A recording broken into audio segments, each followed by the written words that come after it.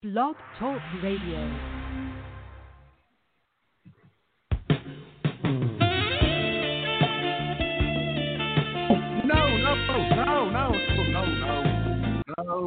No. That's not the introduction. Not the introduction. Someone's playing a prank. It's not the intro. Jeez. Get away from Bogus's iPod. All right, here we go.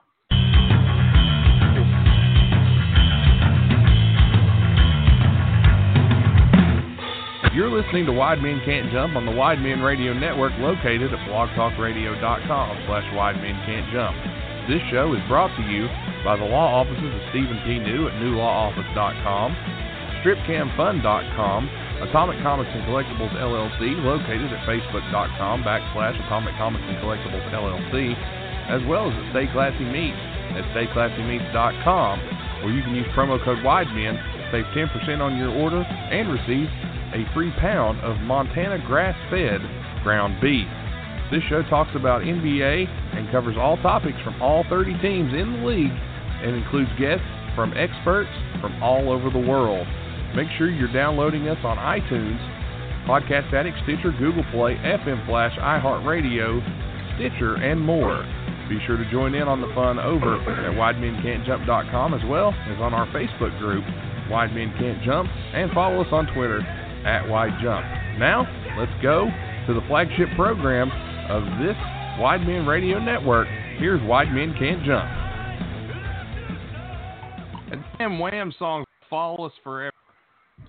Welcome aboard, ladies and gentlemen. Welcome aboard. It is Wide Men Can't Jump. We are back again. Episode, my God, that's a big number. 120. Can you believe it?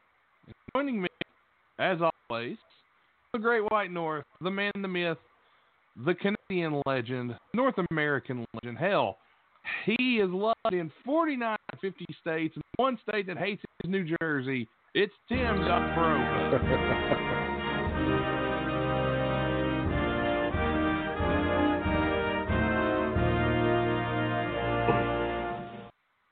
I'd like to say that I, however, love New Jersey, especially Lou from New Jersey. Yeah, well, we all love Lou. I ain't heard from Lou in a minute. No, that other person I don't care for much, but he shall remain nameless. And a couple orcs out in New Jersey as well, but nevertheless. Yeah, but that's... Every state has its orcs. We know a lot of people from Jersey now that I think about it. But anyway, we're going to get this week started with a bang. It is the return of the top 10. And I'm going to go ahead and tell you there's no music included in the top 10 this week because the prime players are off rehearsing for the Boggs, which are coming to you eventually. They'll get here when they're here. You can't rush them, but they'll be here eventually. And no primetime players this week as rehearsals have consumed them. And we're going to now go to the top 10. I have heard none of this top 10. I didn't pre-screen it. Shackelford pre-screened and told me it was good to go. But he was also eating a ham sandwich, so you never know what's going to pop up here on this. So, Tim, without further ado, are you ready for the top 10? Roll the tape, Nate. Let's roll. Hello. Good evening, everyone out there in Wide Men Can't Jump Land. I am your queen. Even if you live in the Americas, I'm still your queen. Get used to it. Tonight's top 10 is brought to you. What's that, Charles? Where? What? All right, I'll read it. Tonight's top 10 is brought to you from the home office in Delco, Pennsylvania. Oh, home of Ben Franklin and the Liberty Bell. Give me liberty or give me death. Oh, I tried to give you death. Oh, anyway. Tonight's top 10, sponsored by, of course, Shinston Stomach Pumps. And that's all. Tonight's top 10, the top 10 things bigger than Tom Robinson's coat. Oh, my. That's crazy. God. At number 10, the tab from Nate and Tim's trip to Chick-fil-A. Charles, True. Chick-fil-A, is that that a strip club? Sounds like a strip club. Anyhow.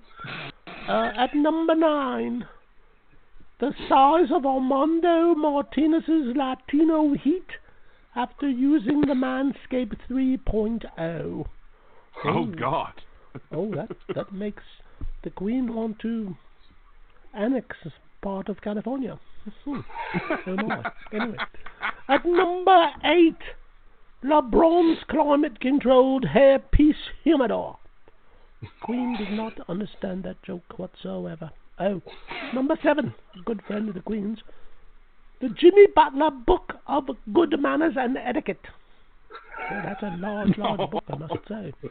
At number 6, James Harden's Guide to Flopping, the United Kingdom's unabridged edition. James Harden. That's one vowel away from being very, very filthy. At number 5. Oh, the Queen really likes this one, and I'd like to point out that this is for the Queen's biggest fan, Angie. Angie, number 5. Duke University syllabus on how to lose to unranked teams. Oh, that's naughty. That's naughty bits right there, Duke University.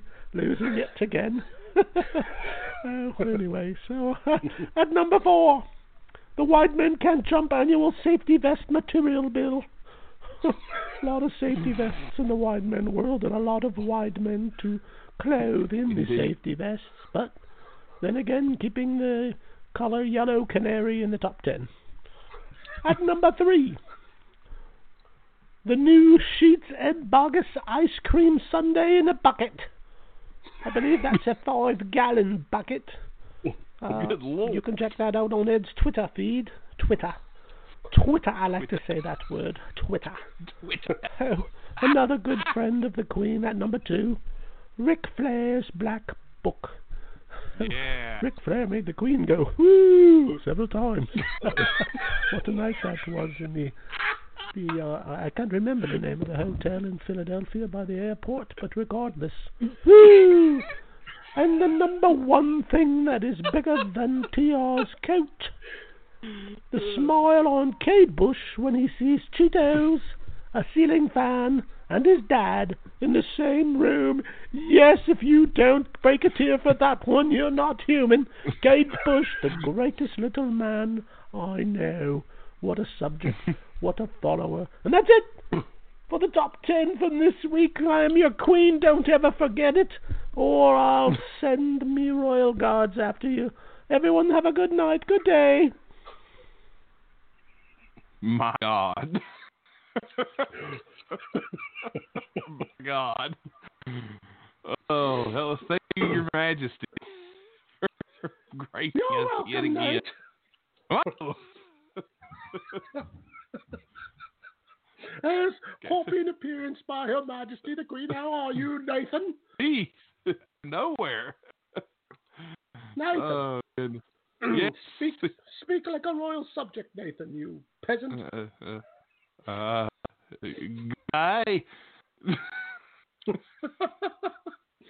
Oh, Nathan.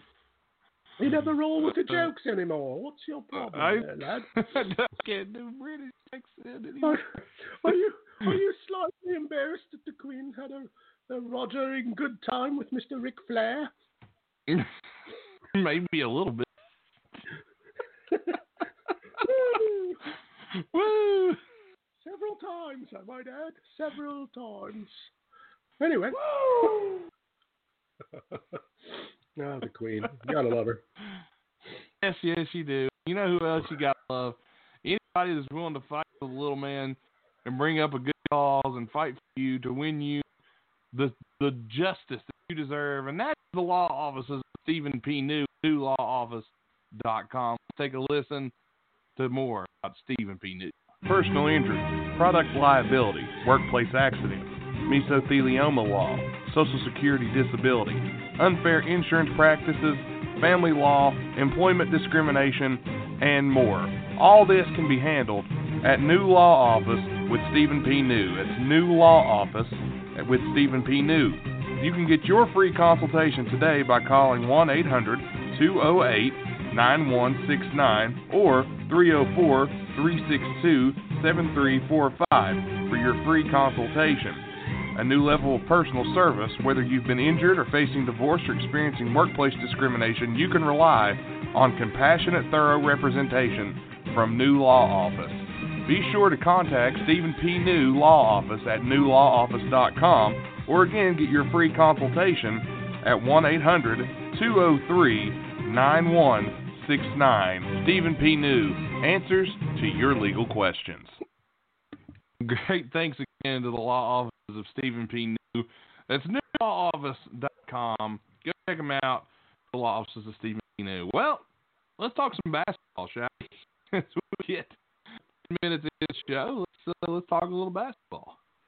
All right, so basketball world. Landscape shifted a little bit. The Minnesota Timberwolves, my Wolves are awful. Just letting you know, in case you missed it, they're awful. Karl-Anthony Towns is out for 2 weeks. I don't remember if we actually brought that up last week, but I wanted to bring it up this week. Just a few more news and notes here. The Pistons are signing Derek Walton Jr. a 10-day contract, and then Dragan Bender is signing a 10-day contract with the Golden State Warriors as well. The Pistons then bought out Markieff Morris, and he will be a free agent, free to go where he wants. And as soon as that happened, he signed with the Lakers under the disabled player exemption as Boogie Cousins went down. So the Lakers get the disabled player exemption. Markieff Morris heads that way. Tim, a big piece of news you and I talked about last week off air a little bit was, not last week, but earlier in the week, we saw that Jeremy Lamb suffered a season-ending injury to the Indiana Pacers. That's a big loss for them, losing Jeremy Lamb. Veal cutlets for Jeremy Lamb coming up.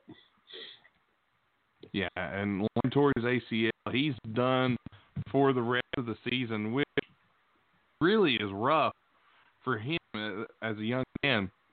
That's a tough injury to come back from, that ACL surgery, ACL tear. He'll be out for at least 9 months at the earliest. Probably won't see him after the All-Star break next year. Big blow to Indiana, and they're struggling as is since the return of Victor Oladipo, trying to incorporate him back into the lineup. Things haven't really clicked. Then they lose Jeremy Lamb, so that's a huge loss for them. Yeah, it's a strange times over there. I'm surprised that they didn't play very well when they got him back. Yeah, they haven't. They did beat the Hornets the other night. If I'm looking, they did pull off a win there, and they won pretty handedly, beating the Hornets. It's interesting when you see things like this because it's like, think teams get players back, and it's like, okay, we got this player back, all's well now. But then going like a skid. The Indiana Pacers are 3-7 in their last team. So, and that's actually, of the teams that's in the playoffs in the East, that's the worst record of the last 10 games. So the Pacers are 3-7, but they did win the other night. They still have a commanding lead over Brooklyn for 6. They're up 16 games out first. Brooklyn's 23, so they got a few games on them.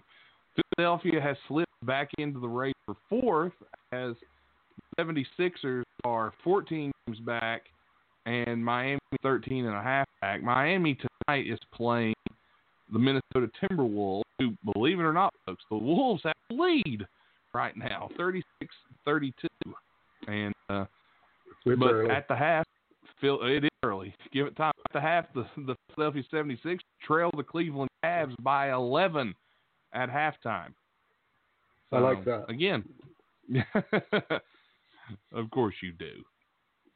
Tests on 76er star Ben Simmons revealed he suffered a nerve impingement in the lower back, and he'll be reevaluated in 2 weeks.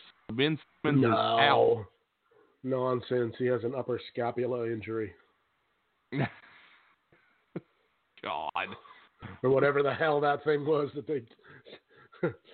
Screw it. He has unbalanced shoulders. Let's just call it what it is. And a shoulder imbalance. But Simmons is out for at least a couple of weeks now, and Embiid went off the other night. He had 49 in a Sixers win, his career high. But losing Simmons, we talked about Simmons and what he brings and doesn't bring to the table. Is this a Joel Embiid chance to prove that he doesn't need Ben Simmons? That kind of seems to be the way that people look at this. It's Joel Embiid's chance to prove that he can't carry a team by himself. Well, he did have 49-14 as they beat the Hawks on Sunday night. That was a big game for Embiid there to come out with that kind of ball game. Now, granted, he was being guarded by young guys, Collins. He's on. He's only played 8 minutes in the first half tonight, and he has a whole 3 points. So I don't know what's going on there, but I haven't. Maybe there was he tweeted something. Maybe there was an injury. Let's. I'll look. I'll go to see if there's been any update on that. But I don't think he's been injured. No, I'm not seeing any injury updates here from him. So I don't know. Maybe they're just trying to rest him a little bit. The only thing that's hurt on Joel is his feelings. Well, a big game the other night. Maybe they're just trying to take the light on him with them playing Cavs, but this is a rest. I mean, they need to try to get back into that top 4, if you ask me. A little bit of load management, Nate. Maybe. I mean, that could be what it is. A couple other news and notes to bring up here. Malik Monk is suspended indefinitely for violation of the anti-drug program, and according to this, he's coming back until he's in compliance. So, you remember Malik Monk in Kentucky?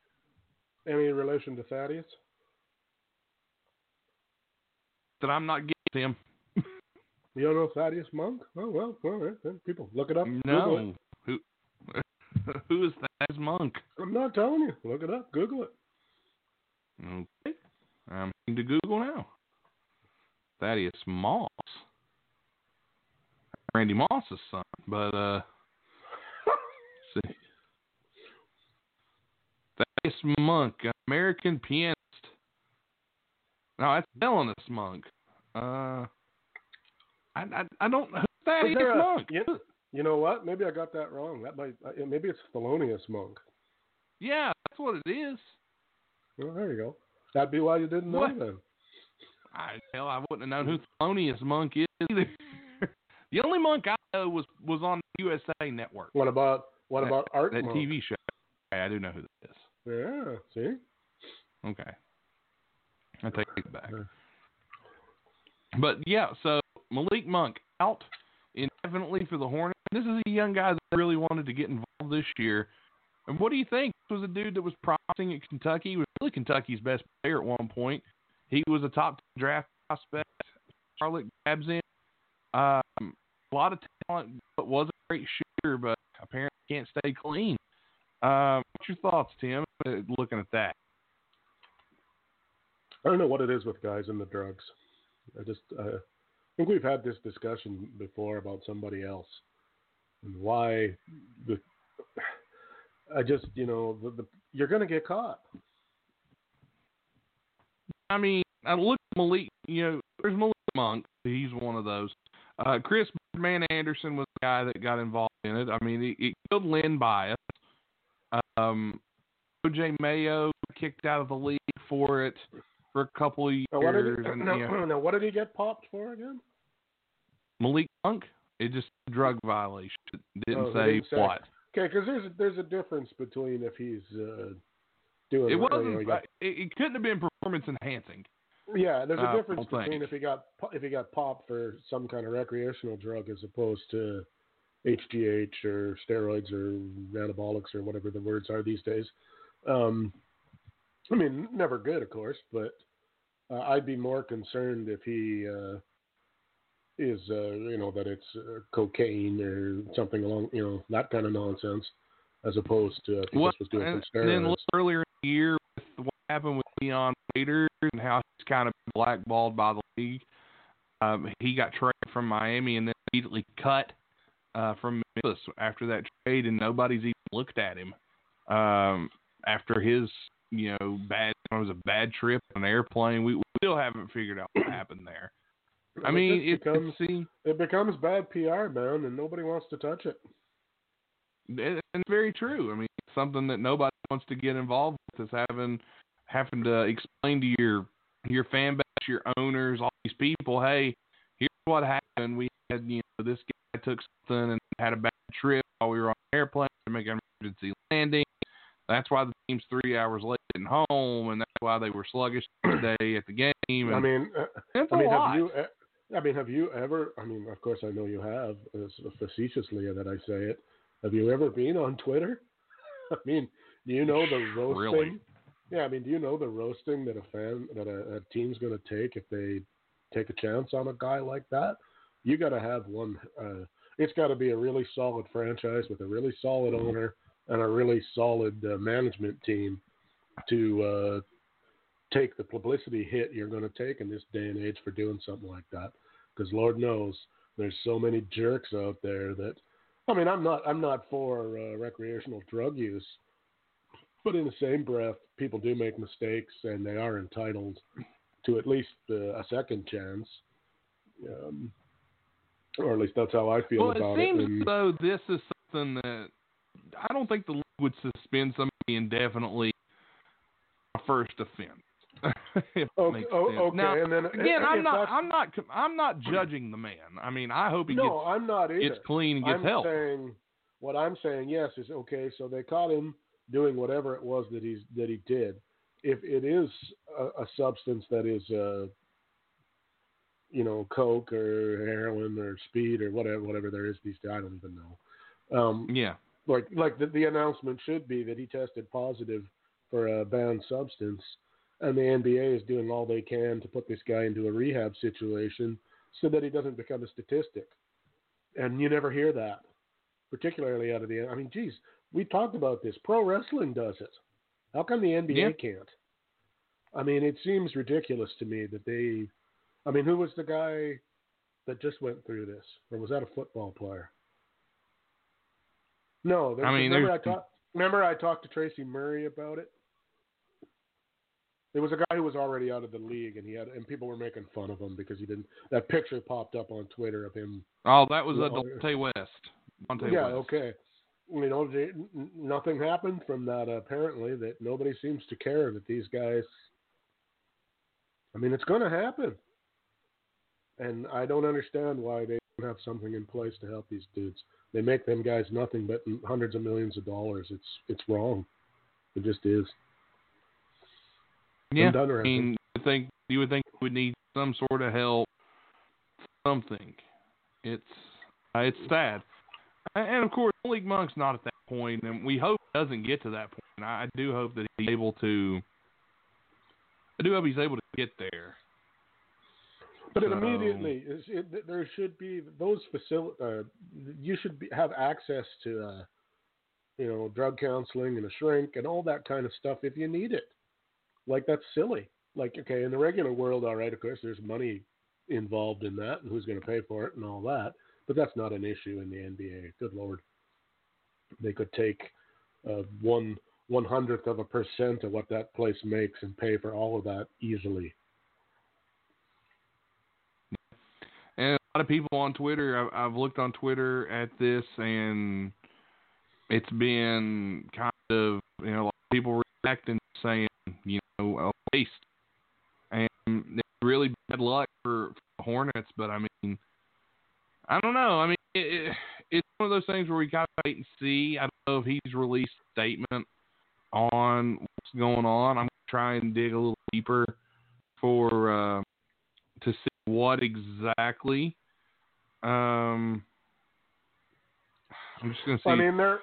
There are some guys out there who don't want any help and won't take it. But that doesn't mean that it shouldn't be available. Then the onus is on you or your family or whatever to, at least they can't say, well, I was struggling and there was nobody there for me, because there should be. And the thing is, Malik Monk's last 5 games, 25 points, 25 points, 17 points, 19 points, 19 points. Those were his last 5 games, and then it got suspended. So, again, I don't know if it's performing enhanced or not. I don't know if it's... But like you said, though, it had to have been something pretty, suspended indefinitely is a pretty wicked shot. I mean... I don't know. Again, it's. I guess maybe it's tomorrow kind come of out. the here is an official release. Monk's suspension will begin with tonight's game between the Hornets and Knicks and will continue until it's determined he's in full compliance of the anti-drug program. He's suspended without pay for violating the terms. Don't really know exactly what it is, but we'll keep a lookout. So see just exactly what Malik Monk because of him. What happens? Let's look a little bit more news here before we move on. Just a couple other things I want to bring up. Stephen Curry will be back in the lineup on Sunday when the Warriors take on the Washington Wizards. Steph Curry is back, ladies and gentlemen. Let's see how it goes with him and with Andrew Wiggins and Draymond Green and company as Steph makes his way back to the lineup. What's your thoughts on Steph coming back? I mean, I guess good for Golden State. I guess good for the league. But I gotta wonder why the NBA doesn't have, or maybe they do, somewhere where that guy could go play a game or two under game conditions, but not at the NBA level. Well, that's a lot to ask. I mean, you're coming back from the D League. Well, okay, but then he should go to there and play a game, I would think. Let's see, maybe. How do you I would agree with that. I mean, I don't think that hurts him to find out, because it's one thing to practice. But I'm pretty sure nobody on the Golden State Warriors is taking a run at Steph Curry when he's shooting threes to foul him or anything to see how that hand would really hold up. Yeah. So it might be wise. I mean, just about every other sport I can think of. Baseball has rehab assignments. Hockey, they'll go down to the minors for a conditioning stint, they call it there. I guess football doesn't, but they don't really have the minor leagues, so really nowhere for them to go. But they at least have a practice roster even, I guess, that's kind of the same thing. But I don't know. It just seems, I hope he's really ready to go. Well, we'll have to wait and see. Again, that Sunday as the Warriors take on the Wizards. Who knows what Curry's into, so we'll have to wait and see exactly how he looks. And again, maybe he has played some games. I think it's a little early for him to be back March 1st. That's a little early, but hey, he wants to finish the season. He wants to play, so we'll see what happens. And last but not least, it's been the Lakers have ruled LeBron James out for tomorrow's game against Golden State with a left groin injury. So LeBron James has a groin injury. LeBron. It's always something. Well, what I find interesting about him, and again, I know we got a lot of people who listen who loves LeBron. I never question the man's basketball skills. They're beyond reproach. But I do know LeBron gets hurt a lot and then is suddenly magically unhurt. And then he's hurt again. And then, a groin injury, that doesn't sound like that's not normally a day-to-day kind of thing. Either that or the guy doesn't like playing with pain, which is possible. I don't know. It just seems he gets hurt a lot, but never really for very long stretches. Yeah. And maybe it's smart. I don't know. Maybe it's smart kind of doing it. Oh, yeah. It might be that he is entirely, crazy like a fox, and I need a break, and I'm just gonna, I ain't playing tonight. Oh, we need a reason. All right, fine. I got a groin injury. All right. How can anybody prove that or disprove it? Really hurts. Same way he always has knee injuries all the time. I don't know. I just, how I feel about LeBron. I just wish he would stick to basketball. It almost seems like he's always got to be ahead. He's always got to be a headline. He's taking the somehow. game off tomorrow night to do some more investigation on baseball. He's gonna go at the commissioner again tomorrow, and he needs his rest.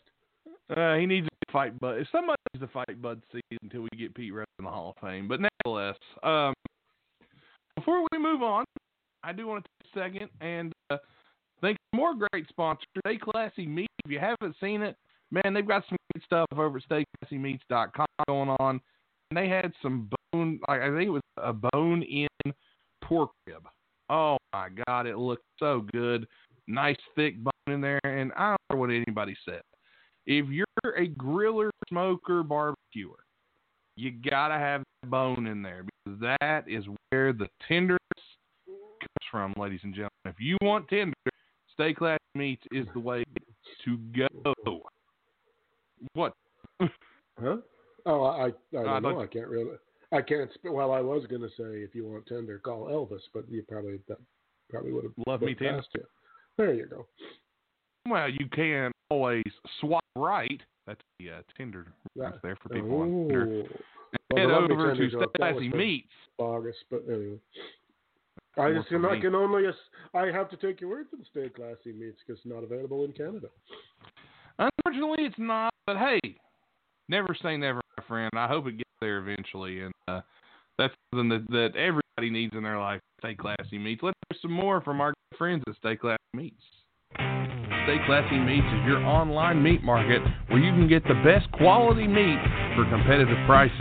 Head on over to StayClassyMeats.com and use the promo code WIDEMEN to save 10% on your order. That's right, if you head to StayClassyMeats.com, you can save 10% on your order with promo code WIDEMEN, but that's not all. Not only will Stay Classy Meats give you 10% off, they're also throwing in a free pound of Montana grass-fed ground beef.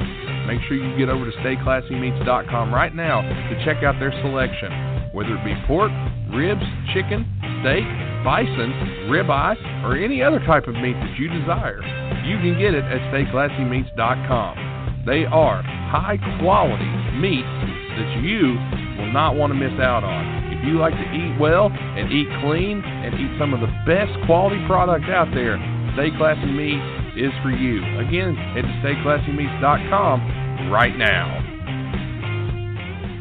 And again, thanks to our great sponsors over at StayClassyMeats.com. Online meat market, come out. Stay Classy Meats. And, man, we got some cool stuff coming your way this episode. We're going to be talking to a couple of guys about Elam ending. And it's a big debate that has opened up to a lot of people these days, Tim. You know what we did? We went to the heart of the matter. And you're going to hear a couple talks in a little while. And we're going to talk a little bit about the Elam. Were they not good conversations, Tim? Well, they were both really good, and I had a joke, but I won't even throw it in there till later because you spoiled it. Well, kind of. I mean, I never really thought about it, but the Elam ending, isn't that like a 52-yard field goal?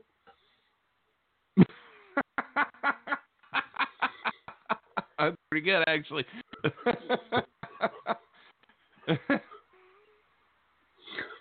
I like that. That's pretty good. Yeah, was good. I can't believe that we didn't think of that when we were talking to yeah. him. The only thing I thought of when I thought of Elam was the old actor from the old westerns, Jack Elam, who had one eye to the left, one eye to the right. I immediately go to Jason Elam. Immediately, it's the first thing I think. I of. should have went to that. I'm surprised I didn't. But game all right. Go wide left. and to Buffalo fans, we apologize for that. There's no Buffalo fans. We can. Good buddy James Barker's a Buffalo fan. He's a diehard. Poor guy. You got to be. And yeah, it helps anyway. Yeah, and our boy Don Wilkins up in Charleston, Virginia, he's a big Buffalo Bills fan as well. Well, so. I take it. Well, everybody's got a vice. Everybody does, and everybody's got something they love, and this is something that I love. Bush League.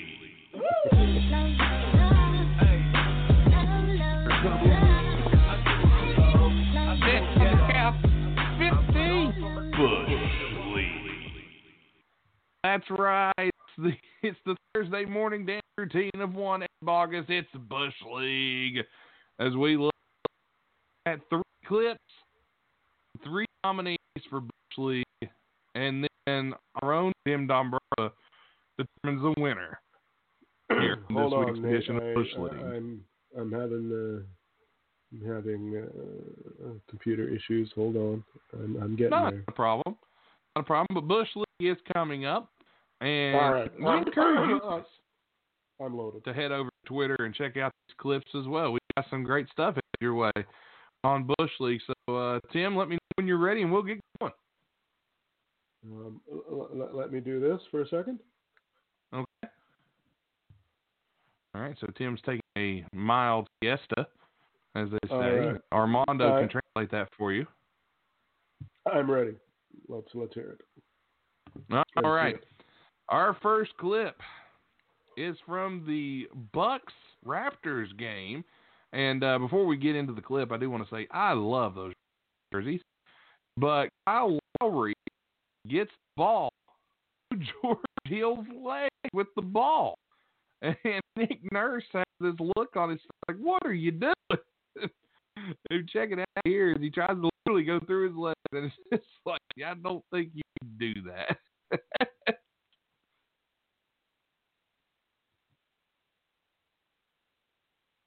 Tim, are you with me? We may have lost him. I think we've lost him. Clip. And while we wait on Tim to return, I'll tell you what we'll do. We're waiting on Tim to come back. And this is terrible when it happens right in the middle of a great segment. It's a shame. But we'll say Bush this week is brought to you by our good friends at Strip Cam Fun. And, okay, there's Tim. We'll get to Strip Cam Fun in a minute. Tim, are you back? Hello? Oh, damn it. Hello, this is your Queen, Nate Bush. I've Welcome been back. selected by Commissioner Silver to tell you that you have copyright infringement with the National Basketball Association. Well, that's nothing new. But the first we Bush League require a payment of $10,000 in Bitcoin. Well, you can call Armando Martinez to get my payment.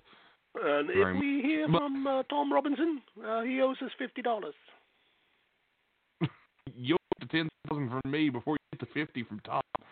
But anyway, you with me? I was. Hello. Full disclosure, I took an electronic hit there, and I am returning. So, hold on. Okay. Be as long patient. as all is well.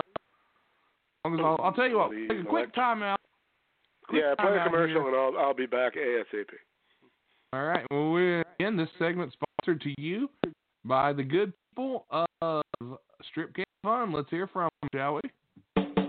Are you tired of the same old average, everyday lifestyle and the same old job that has you making less money than what you know you're worth? Well, you should head on over to StripCamFun.com.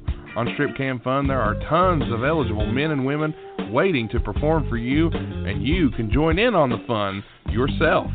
Just head on over at StripCamFun.com where you can strip on cam and have some fun. If you get there right now, you'll get to see some of the most beautiful women, men, and whatever else your heart desires. And you can take advantage of the good times being had on StripCamFun.com. Make sure you get there right now and let them know that Wide Men Can't Jump brought you over. Because StripCamFun.com is not just for everyone. Must be 18 years of older to join in on the good times. Strip Cam Fun. Be sure to visit right now. It's StripCamFun.com where you can strip on cam and have some fun. Our wonderful sponsors over at StripCamFun.com. They really are some great people. Go check them out. Enjoy yourself if you're over 18. That is definitely the place to go have some fun. StripCamFun.com. I'm still trying to join us back here in just a second. So as soon as he returns, we return to Bush League. And that's one of those favorite segments of everyone's, and it's one I enjoy as well. And we appreciate you guys tuning in this week to Wide Men Can't Jump. We hope to have a little bit of cool stuff headed your way here over the next few months on the show.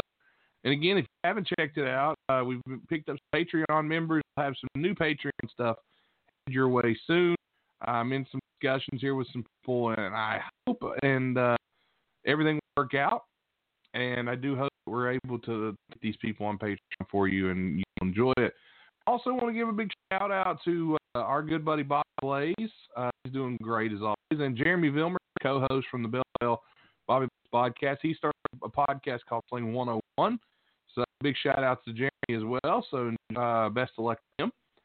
And I want to thank everyone that's actually listening to a couple of wrestling podcasts that I have been on. The World View of Wrestling is my radio show on WVOW Radio in Logan. You can check it out at WVOWradio.com. 101.9 FM in Logan area in West Virginia. If not, WVOWradio.com. Click on podcasts and streaming, and you can find all that. And of course, the In This Ring podcast with me and Joe Pisapia, the author of all the fantasy black books you'll need to dominate your fantasy league. We do a wrestling podcast called In This Ring. Episodes come usually every other Thursday, but there's going to be a special one this week, so we hope you enjoy it as well. Wait for Tim to get back. As soon as he gets back, we'll continue Bush League. Now let's hear from our good friends at Atomic Comics Collectibles LLC. They've got some great stuff on sale. You want to head over and check them out. Oh, well, before we go to that. Hello, Tim. Are you back? I have returned, Nate Bush. Welcome Better than back. ever. All right. Tim All 2.0. right. Are you ready to continue Bush League? Yes, I am ready. All right. Tim's ready to continue Bush League. All right. Here we go. Our first nominee again, as we look at it one more time, Kyle Lowry tries to go between the legs of this doesn't get old. He tries to go between the legs of George Hill, and Nurse has this look on his face like, dude, you can't do that. What are you doing? That is Kyle Lowry's attempt to be a billy goat, I believe. Or a small ram of some sort. Or something. And, or he was trying to play a really ass-backwards game of leapfrog. Yeah. Real. It was almost like he was trying to form a spec train there, or something like that. That's a very strange play, and the reaction of Hill is kind Nick of like, Nurse. Really? And then Nick Nurse is just like, what did I just see? Yeah. I don't know. And I do love the Raptors jerseys, though. Those were sweet. I love those Raptors jerseys. Good old Raptors. Right. And Kyle Lowry, you know what that was? That's Bush. Bush League. You hit me! All right. Our next nominee, J.J. Redick from the University of Duke. One of the all-time great. Welcome for that. And he shoots a three, and he hits the top of the glass. Nowhere near. That's surprising from a guy that's normally a knockdown shooter, J.J. Redick. But really, that's not the best part of this clip. Is this awkward volleyball-type block to knock the ball out of bounds. I didn't see that just now. I What don't know what he was doing. What in the hell is that? I think he heard like the whistle that hit the back glass. He was just trying to knock it out of bounds. He just tapped it. It's like, oh, it's yucky. Get it away from me. That's pretty funny. I didn't notice Yeah, that. I mean, the shot is kind of okay. Yeah, that's not good. But the end of that play is absolute magnificence. Hands of pretty stone. great. Well, both guys in this clip, J.J. Redick and I believe Kevon Looney, if I'm not mistaken. I think it's Kevon Looney. Guys know what that is? I mean, that is Bush League. That's Bush League, man. That's a double right there. Let me tell you. Absolutely.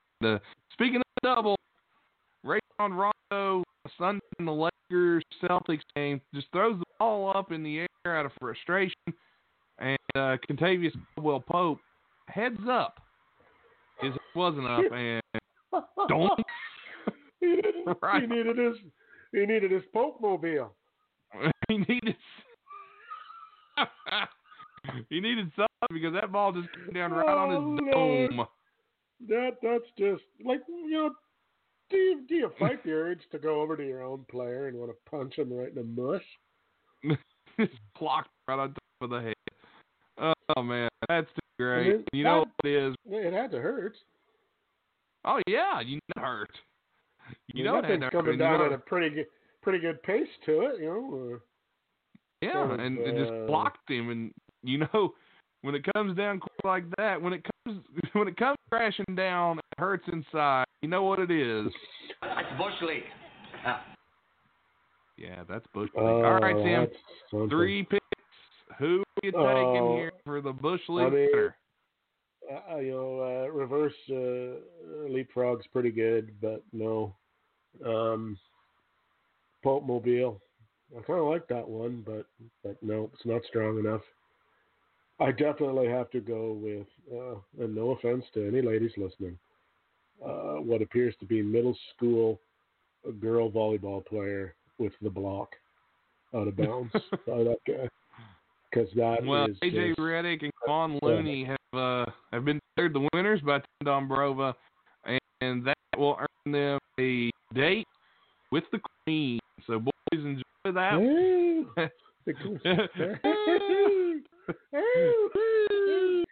Goody.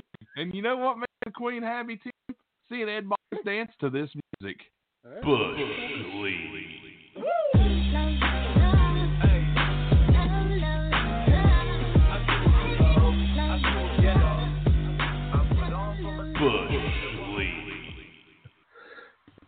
All right.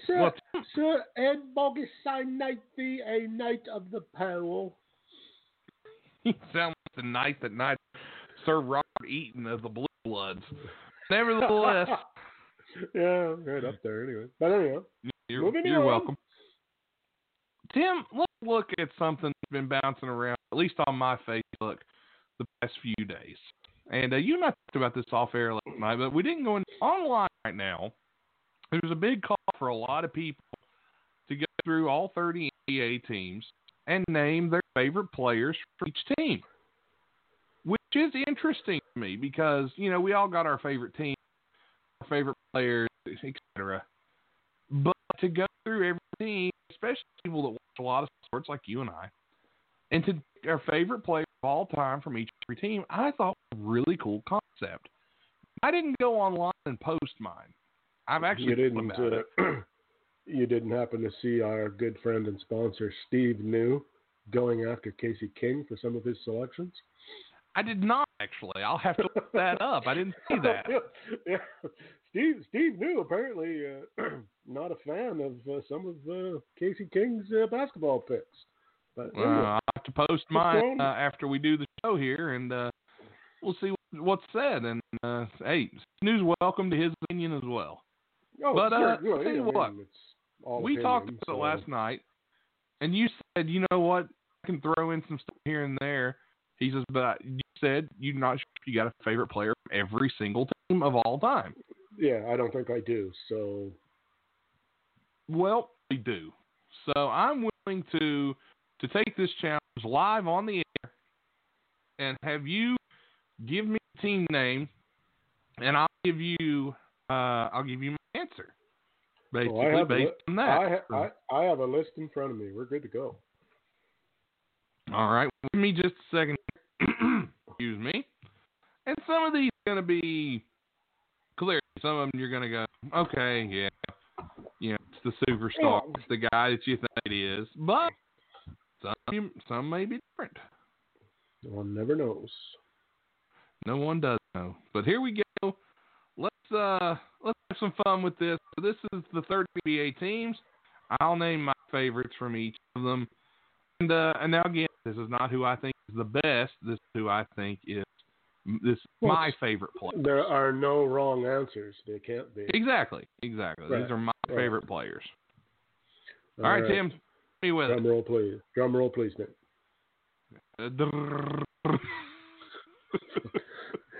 Okay. Anyone with kids around, cover their ears briefly for a moment. What the fuck was that? You're a drummer. Jesus. Anyway. I did my tongue. That's what he said. All right, anyway. Great minds. Anyhow.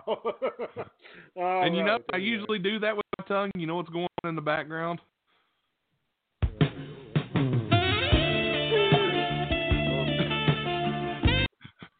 All right, enough of that. I think I would have went with Constant Craving myself, but anyhow. My coat of many colors.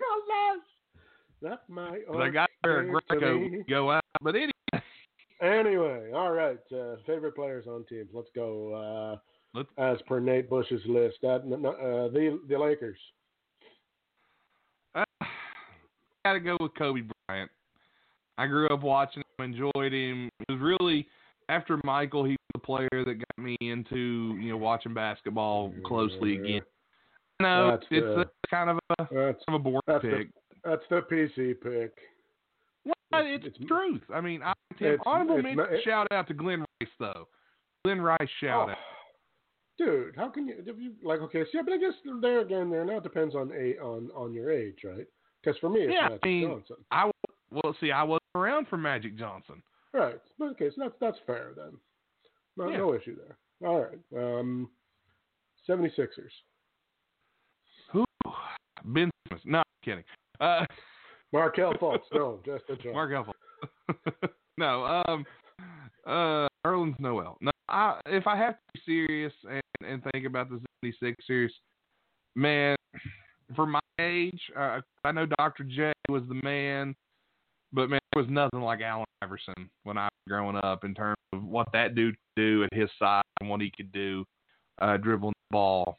It was so good. He literally took that Sixers team to the finals by himself. He had Mutombo and him, and then you had like Eric Snow and Aaron McKee, just guys that you wouldn't think could get to the final. AI took them there.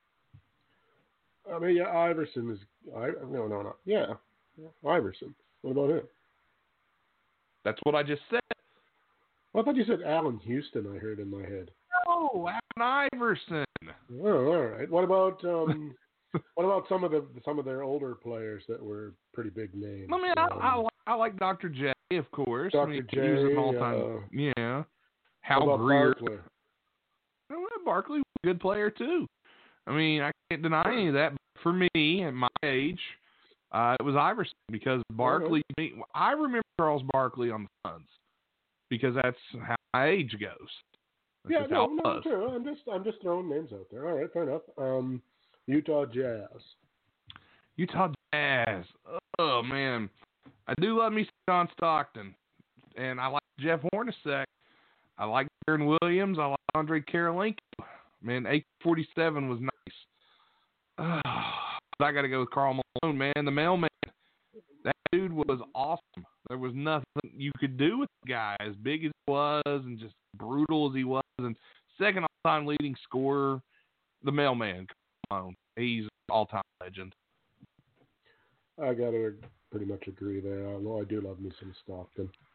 I do love me some of those players that played for Utah back in the day, too. Like, I mean, seriously, Andre Karolinko, AK-47, honorable mention to the dude. Big fan of his. All right. Okay, this one is going to be quick and painless. The Chicago Bulls. Michael Jordan. Yeah. Michael Jordan, and I'm going to show some love to my man Tony Kukoc. Love me some Tony Kukoc. The only other answer I could maybe see if you became a fan of the Bulls after Jordan was gone. Derrick Rose is Derrick Rose. Yeah, some people might say Scottie Pippen perhaps because he was there for a while when Jordan wasn't. But Dennis Rodman was another guy. Some people liked him, but I mean overall, if it isn't Michael Jordan, then I don't know. You don't like Chicago. Yeah, it's probably going to be Jordan unless you're a big Derrick Rose fan. Another shout out to Luol Deng. I liked him. He was a good player. Oh, that's a name. All right. Another Dookie.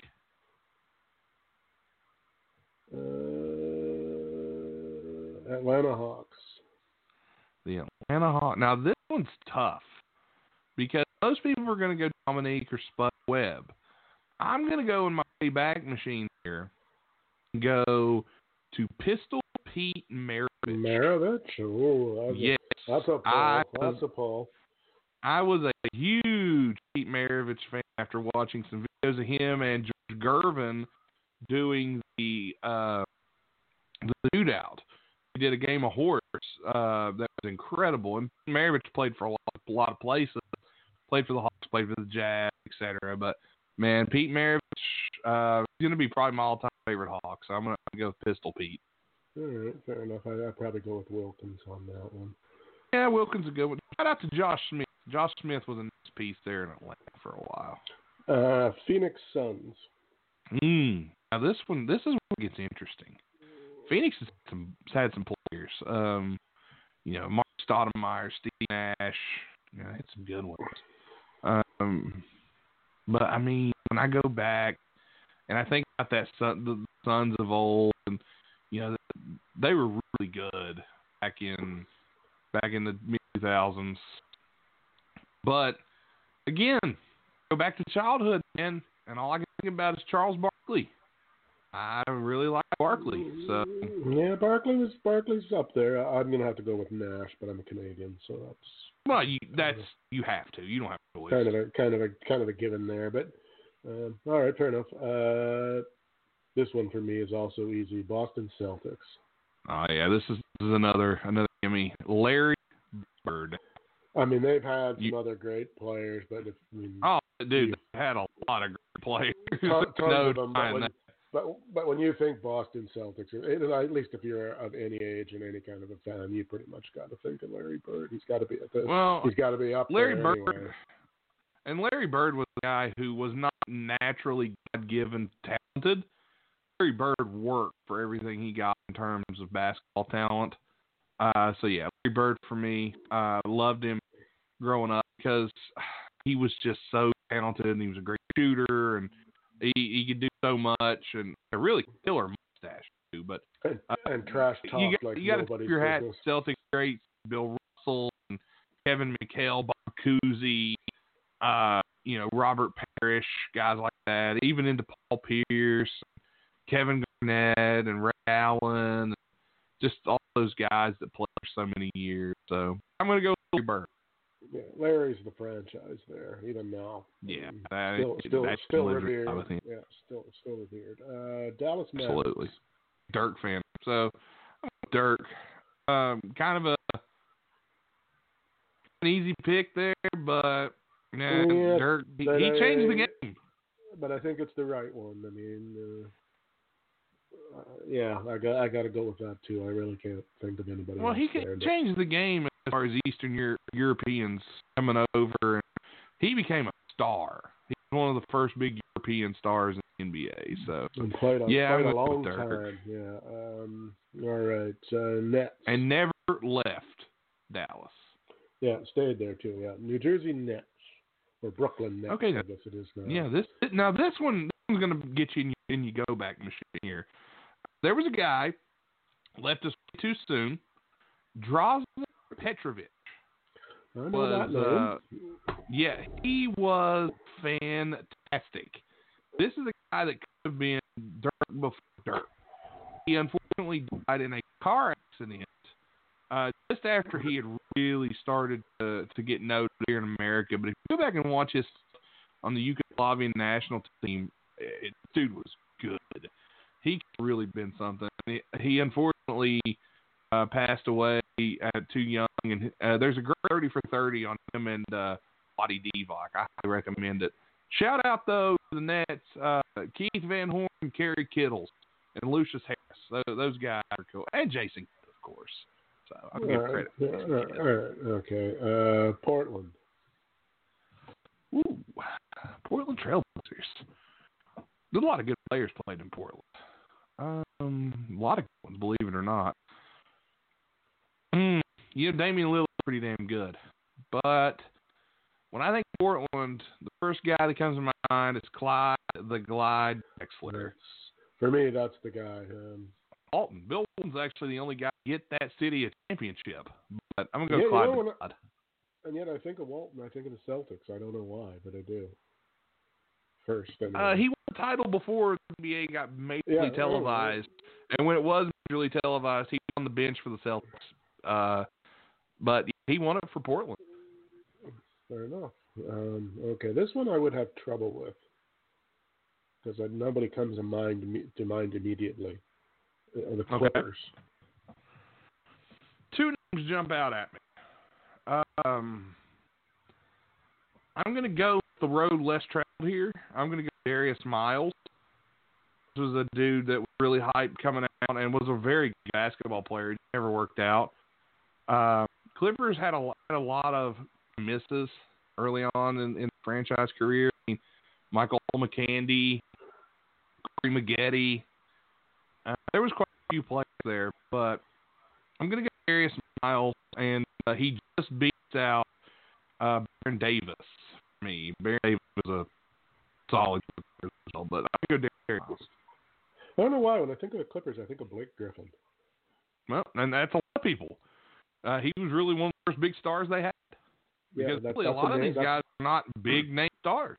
Yeah, that's just a name that pops up when I think of the Clippers. But all right, Golden State Warriors. Chris Mullin, a beast of a player from the Big East, man. Chris Mullin was awesome. People do not give the dude the credit he deserves, and he was a fantastic basketball player. And he really was. They were bad. Well, sorry. He was there. I said most of that is because they weren't that good back in the day. Yeah, I mean, he played for St. John's, and he was the general manager for the Warriors for a while as well. But Mullin is the dude. And I'll tell you what, another shout out. Actually, no, I take it back. We haven't got to his team yet, but we'll talk about his team in a minute. Right. I'm going to give a big shout out to Chris Mullin, and of course, you got to tip your hat, man. Curry's pretty damn good, but Chris Mullin's my all-time favorite. He would be the modern era pick, probably. Yeah, definitely. Yeah, I would go. All right, Miami Heat. Anybody but Jimmy Butler. No, the Miami Heat.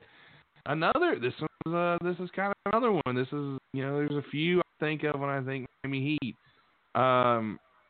And this is a tough one because this one you can go with Dwayne Wade, who was great there. You can go with Shaq or LeBron or Bosh. Ray Allen was there. Man, my Heat. That's a tough one. Who do you think of when you think Miami Heat? For me, I mean, I know a lot of people go with LeBron, but I think of Dwayne Wade first. Yeah, Dwayne Wade's the guy that first pops in the mind, but every time I hear Miami Heat, I'm going to have to go with him. I think he was the guy who, really kind of put that team on the map. I mean, they had some great players down there for a long time, but I'm just, Udonis Haslam's another one. Of course, Tim Hardaway. Yeah, I won't argue that, but I can go with Alonzo Mourning, dude. You're okay with that. Indiana Pacers. Reggie Miller. I loved Reggie Miller. I was a Reggie Miller fan. He was such a great player. What about the guy with the ears? What about him? Who's that? Didn't I send you a picture of that? You know that guy with the crazy alien ears? Didn't he play for the Pacers? You lost me, Tim. Really? I can't think of the. I'm drawing a blank here, dude. Yeah, I sent you. It's in your messages there. I sent you a picture of him. Got the wrong team? Oh, that's Boban. Boban. Yeah. No, he don't play for the Pacers. He plays for the Mavs. Oh well, then he should have been my favorite. For yeah, I think he still plays for the Mavs. He did. I thought he played for Indiana. I mean, unless he went there recently, I don't recall right offhand. Could be. Well, he's my favorite player of all time. I don't really care. Well, there you go. Because those ears. Yeah, he's Dallas Maverick right now. Dallas Maverick. Okay, fair enough. Nice ears though. Anyway, sorry. Pacers, That's the only person I think of is Reggie Miller. I can't think of anybody else. Yeah.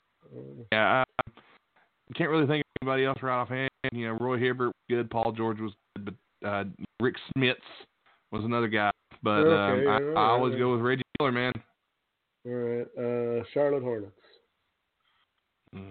Charlotte Hornets. That was a thinker.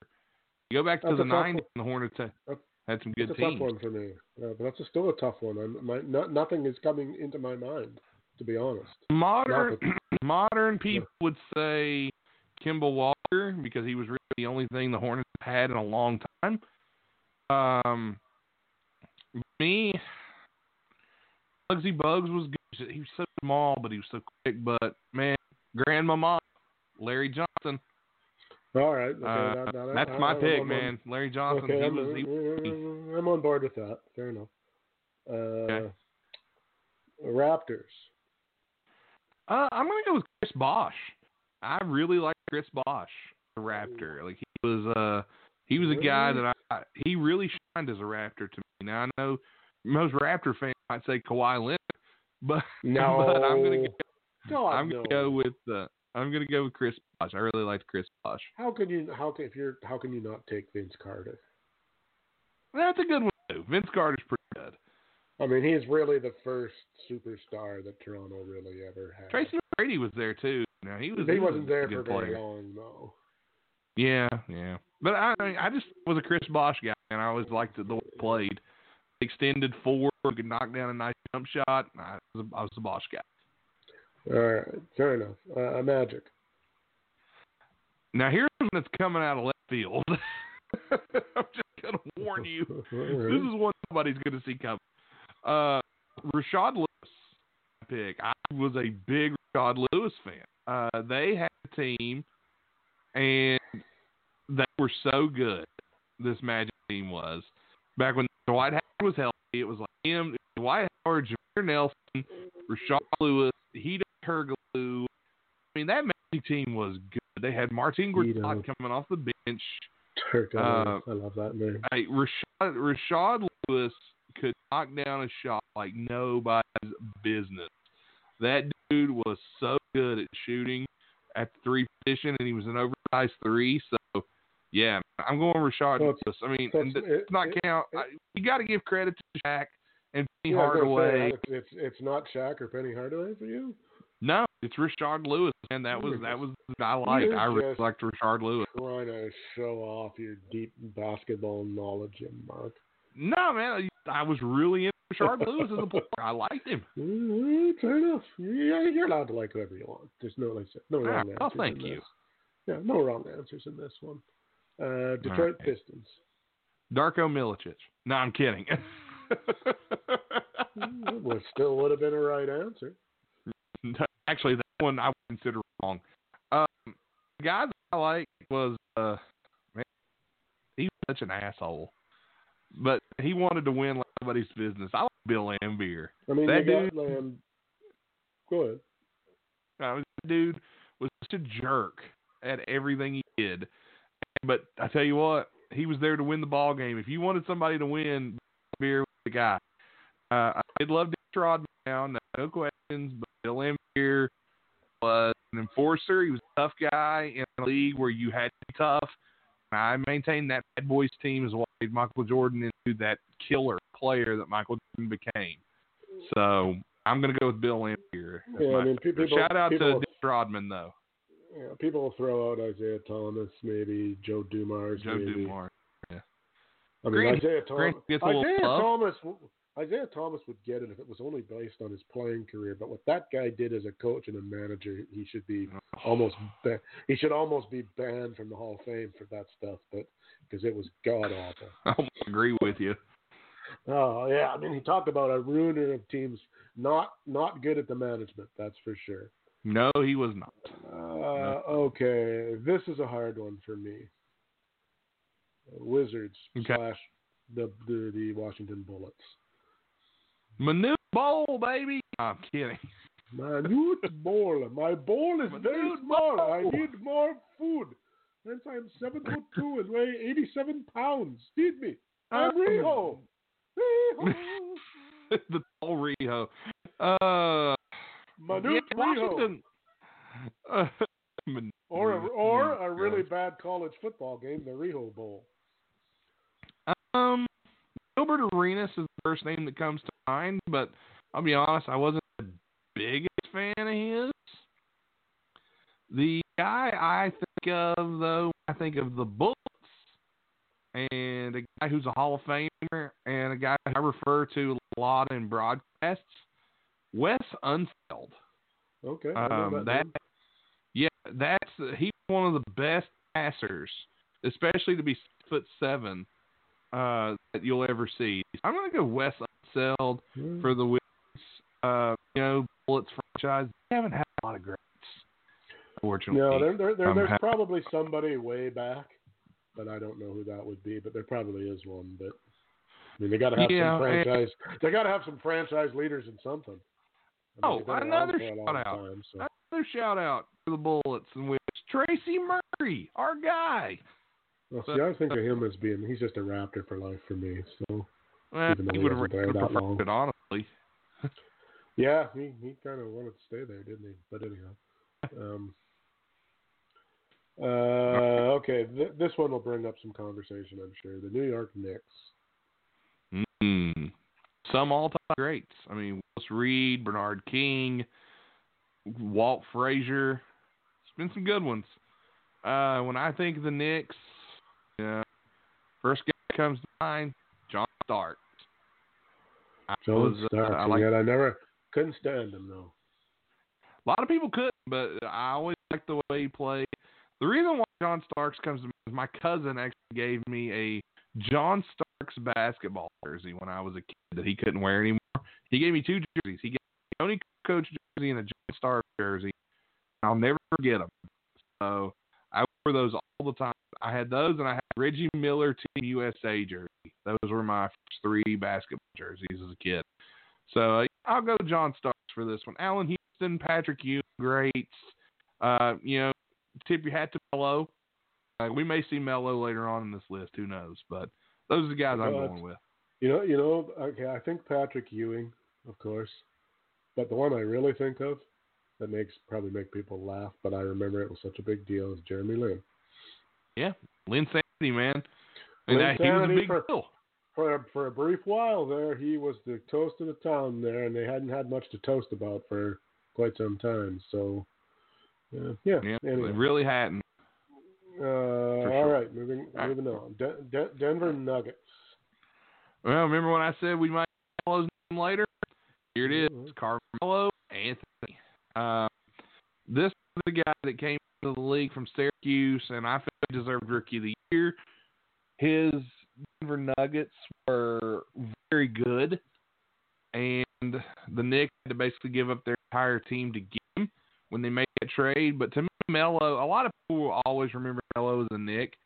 I'm going to remember him as a Nugget, because that was when I got into watching the Denver Nuggets basketball team. Some guys that you might mention for Denver, Dikembe Mutombo. I think Nick Van Exel had a run there too. Chauncey Billups played there for a little bit. There was some good ball players in the Nuggets there for a while. Fareed, Nene, and then Jokic now. I'm gonna go Melo though, because I remember Melo as a Nugget and how good he was. All right. Milwaukee Bucks. I'm going to take the Greek Freak just because he's probably one of the greatest that you're ever going to see. I got to be honest. I don't get much else coming to mind when I think of the Milwaukee Bucks. Well, you could go Kareem Abdul-Jabbar. He was a Buck there for a while. Okay, well, that's way back there though. Oh, it's back like Lou Alcindor back there. But I mean, Michael Redd is another guy you could talk about. Ray Allen was a guy who played there. Really not much. Milwaukee ain't had much to crow about for a long time. No, they drafted Joe Alexander, and I don't know, but I think Greek Freak, that's the guy for me. All right, before I ask you the next one, I have to remind you we only have 45 minutes. The Minnesota Timberwolves. Okay. Kevin Garnett. I love Towns. I love Towns. He hasn't been there long enough to eclipse Kevin Garnett. Yeah.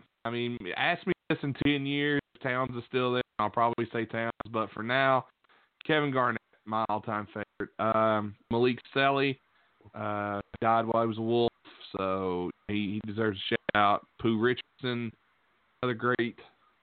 Kevin Love had some great years in Minnesota. But I'm going to go with Wally Zerviak, too. Zerviak, he deserves some love. But I'm going to go Kevin Garnett, obviously. And honorable mention to Jimmy Butler. Kim. All right, fair enough. All right, 4 more left here. San Antonio Spurs. Ooh, I hated the Spurs. I hate the Spurs, but I'm going to David Robinson, Admiral. That's my pick. Would be David Robinson. I remember when he always came seemed like a the, dude that I'd want to root for. I like he Tim Duncan. the, I'm not fond of Ginobili or Parker, even though they were great. I'm taking that away, but personally, I couldn't stand them. So yeah, maybe even a little Sean Elliott love there too. Keith Bogans. Yeah, David Robinson's pick. I remember when he got selected and what a big deal it was and how this guy was going from the Naval Academy and all that. And that's, all right. Michael Finley, too. Shout out Michael Finley. Okay, all right. The Seattle Supersonic OKC Thunders. Here's yet another one coming out of left field. Detlef is my pick here. Sorry, you cut out on me there. I didn't hear that. Detlef Schrempf. Detlef Schrempf? Okay, that's not out of left field. I really liked him. I like Sean Kemp. I like Hershey Hawkins, Gary Payton. A lot of those guys. I was a Detlef Schrempf guy. Of course, a lot of people are going to say, Westbrook or Kevin Durant. Detlef Schrempf, boys. That's the guy. It's funny that, if you go with now I'm having a brain cramp. Not the guy you picked, not Schrempf, the other one. Oh, Sean Kemp. Yeah, right. That if you called him by his nickname now, you'd probably get chastised on social media. Oh, I guarantee it. Yeah. So we won't say it right now. No, we won't. I said it right now. Anyway, yeah, okay. I'm going. Yeah, I'm Sean Kemp. I remember he was a big deal too. Man-child and all that stuff.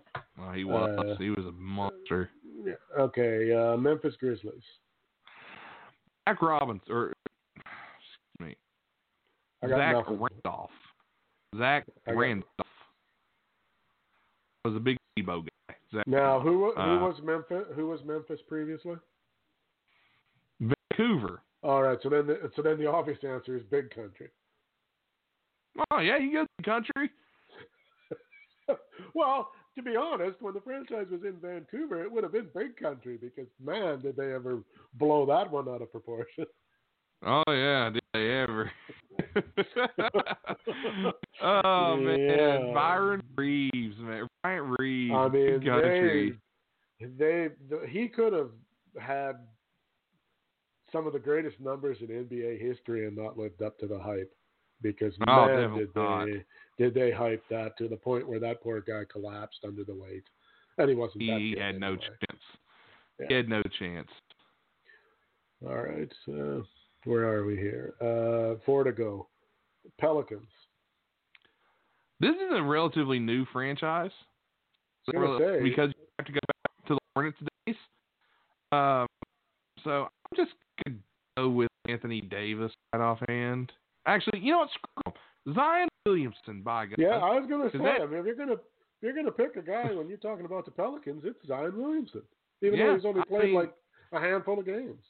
Gotta pick him, man. He's a beast, so I'm going with it.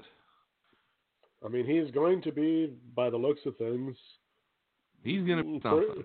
He's going to be pretty good at the very least, and he is the talk of that team. If anybody's talking about New Orleans, that's what they're talking about. So. Oh, for sure. Okay. For sure. Now we got another hard one coming up. Okay. The Houston Rockets. This one's not that hard for me, believe it or not. All right, well.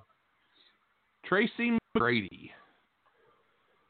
He was a monster for them back in the day. I love Tracy McGrady. I would give an honorable mention shout out to Robert Horry, though. Did like Robert. No love for the flopper? No, screw him. I mean, I would pick Hakeem over any of these guys, really, but I really liked McGrady. Ralph Sampson? No love for Ralph? Hey, shout out to Jim Peterson, man. He's another Rocket that in the past. He was the backup for Ralph Sampson and Hakeem Olajuwon. He's been on the show a few times. Weren't they? Am I getting this in my wrestling history mixed up? Wasn't there Twin Towers there at some point? Yeah, that was Sampson and Olajuwon. Yeah, okay, so there you go. How can you not? Yeah, well, I'm on board on that. Look at me pulling stuff out of my ass. Unbelievable. Hey, look at you. I told you you'd have more on this than you thought. Okay, this one is one I don't have anybody for because I'm not sure if the guy I'm thinking of even played for him or not. The Sacramento Kings. A special athlete himself from Rand, West Virginia. He and Randy Moss played on the high school basketball team. Jason Williams. Okay, I do know go that, Jason man. Williams. Why? Yeah, and you know what I think of? This is ridiculous. But for some reason, and like I said, I'm not even sure if he played for them or not. But Sacramento Kings, and I somehow in my head, Mike Bibby comes up. He did. He was their starting guard. Well, there you go. There you go. And see, I am just a walking Wikipedia of knowledge that I don't really understand. Hey, you know more than you think. And you saved right. the most obvious for last. Or at least I would think in most people's estimations, the Cleveland Cavaliers. Craig Elo. You just had to shit on the LeBron train, eh? I'm not a LeBron fan, so this is my favorite guys. I liked Craig Elo. He was a hell of a player. I mean, I gotta be honest. I don't like LeBron either, so of course he's not going to be my favorite. You know what? I take it back. All right, not Craig Elo. Not Craig Elo. Big Z, Zydrunas Ilgauskas. That's who I'm going with. Yeah. You know who I heard? Whose name I heard more when Cleveland was good, but he wasn't a player. Was their coach? Ty Lue. Yeah, I heard Ty Lue's name more than I heard anybody's, and it was always immediately followed or preceded by LeBron's. But I heard that. But I knew that name. That name was I associated with Cleveland probably more than most of their players because I didn't know who the hell they were. I mean, there you go. For him than anything. Then I've got one more for you for honorable mention. Okay. And you're going, but Tim, there's only 30 teams and we've covered them all. This is true. But we have not covered the most important league in the world. Uh-huh. Okay. The Shinston Over 40 League.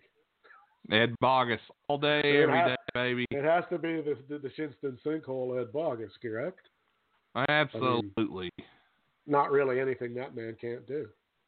I mean, have you ever seen a guy shoot a three while eating matzo sticks? I haven't, but he can do it. I've seen it. I've seen it on YouTube. I've never seen it in the flesh, but I've seen it on YouTube. I mean, that guy. It's impressive. Amazing athlete and dancer, I might add. Absolutely is. And all right. I'll tell you what, Tim, we finished that up, and that was actually pretty fun. I had a good time doing that. That was a good time. Who knows? Maybe we'll do some more stuff like that. One thing though, we got to get to it. The Elam ending. We've talked about it at length with a couple of guys.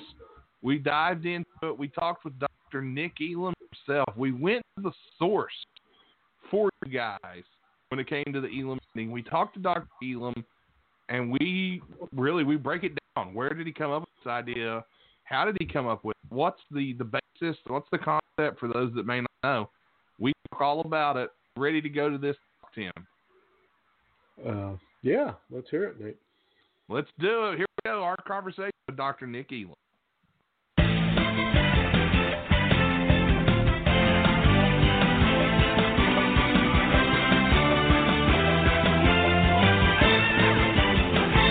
Well, here on Wide Men Can't Jump, we are very happy and excited to probably bring on the smartest person who's ever been on the show. That is Dr. Nick Elam, who is famously known for being the inventor of the Elam ending, which you just saw recently in the NBA All-Star Game. Dr. Elam, thank you so much for jumping on the show. Hey, it's great to be with you. I think you're giving me way too much credit, but I appreciate that nice introduction there. No problem. You can copy and paste that everywhere you go if you want. But anyway, I want to start off here. My broadcast partner, Tim, is with us. I just want to ask you, the Elam ending, when did you come up with it, and what was the inspiration? Yeah, so I'm a lifelong basketball fan, and so it's always been disheartening to me that so often the quality and the style of play deteriorates late in the game, where you have the leading team stalling and playing very passively, the trailing team, when they're on defense, they have to foul and hand away free points. When they're on offense, they have to rush and force up ugly shots. The whole combination of factors makes the outcome of the game very predictable. It makes late comebacks unlikely. And so what we get are many big games and good games throughout basketball history that just kind of fade out with a whimper without one signature moment to carry on. And so it was in 2007 when it dawned on me that all these different phenomena are attributable to the game clock. And, well, what if you just got rid of the clock for the last part of the game? Would that address these issues? So that's where it started, and it took some time for even me to sell myself on the idea, that the idea was really necessary and sound, and that it had the potential to be very cool. But once I was able to convince myself of those things, then the really tough part started of trying to convince others that the idea had merit.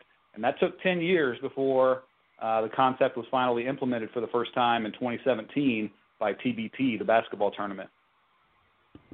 So how did you go about trying to convince people that this was a good idea? Did you put together presentations? Did you basically go on maybe speaking tours? How did you try to present this to different organizations and leagues? So in 2007, this was what turned into kind of this consuming spring and summer project that culminated in a book, actually, that I distributed to people all throughout the basketball world. And that was the start of it. And then as the years went on, it was about writing letters or emails or phone calls to people in the basketball world, just trying to, again, generate some discussion about this concept. Finally, in, I think it was 2013, I had the chance to write about the concept for sites that had their own gatekeeper. They gave me a chance to write about the concept. And, again, it was just more and more just reaching out, just thinking, hey, I'm just one more call or one more email or one more letter away from having a breakthrough here. And that breakthrough came with TBT. Tim, I know you had some questions about the Elam ending. Go ahead and hit Dr. Elam with one.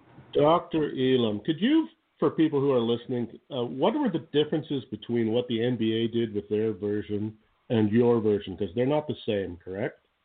So, yeah, the Elam ending in a nutshell is that you play most of the game with a clock and you play the last part of the game without a clock.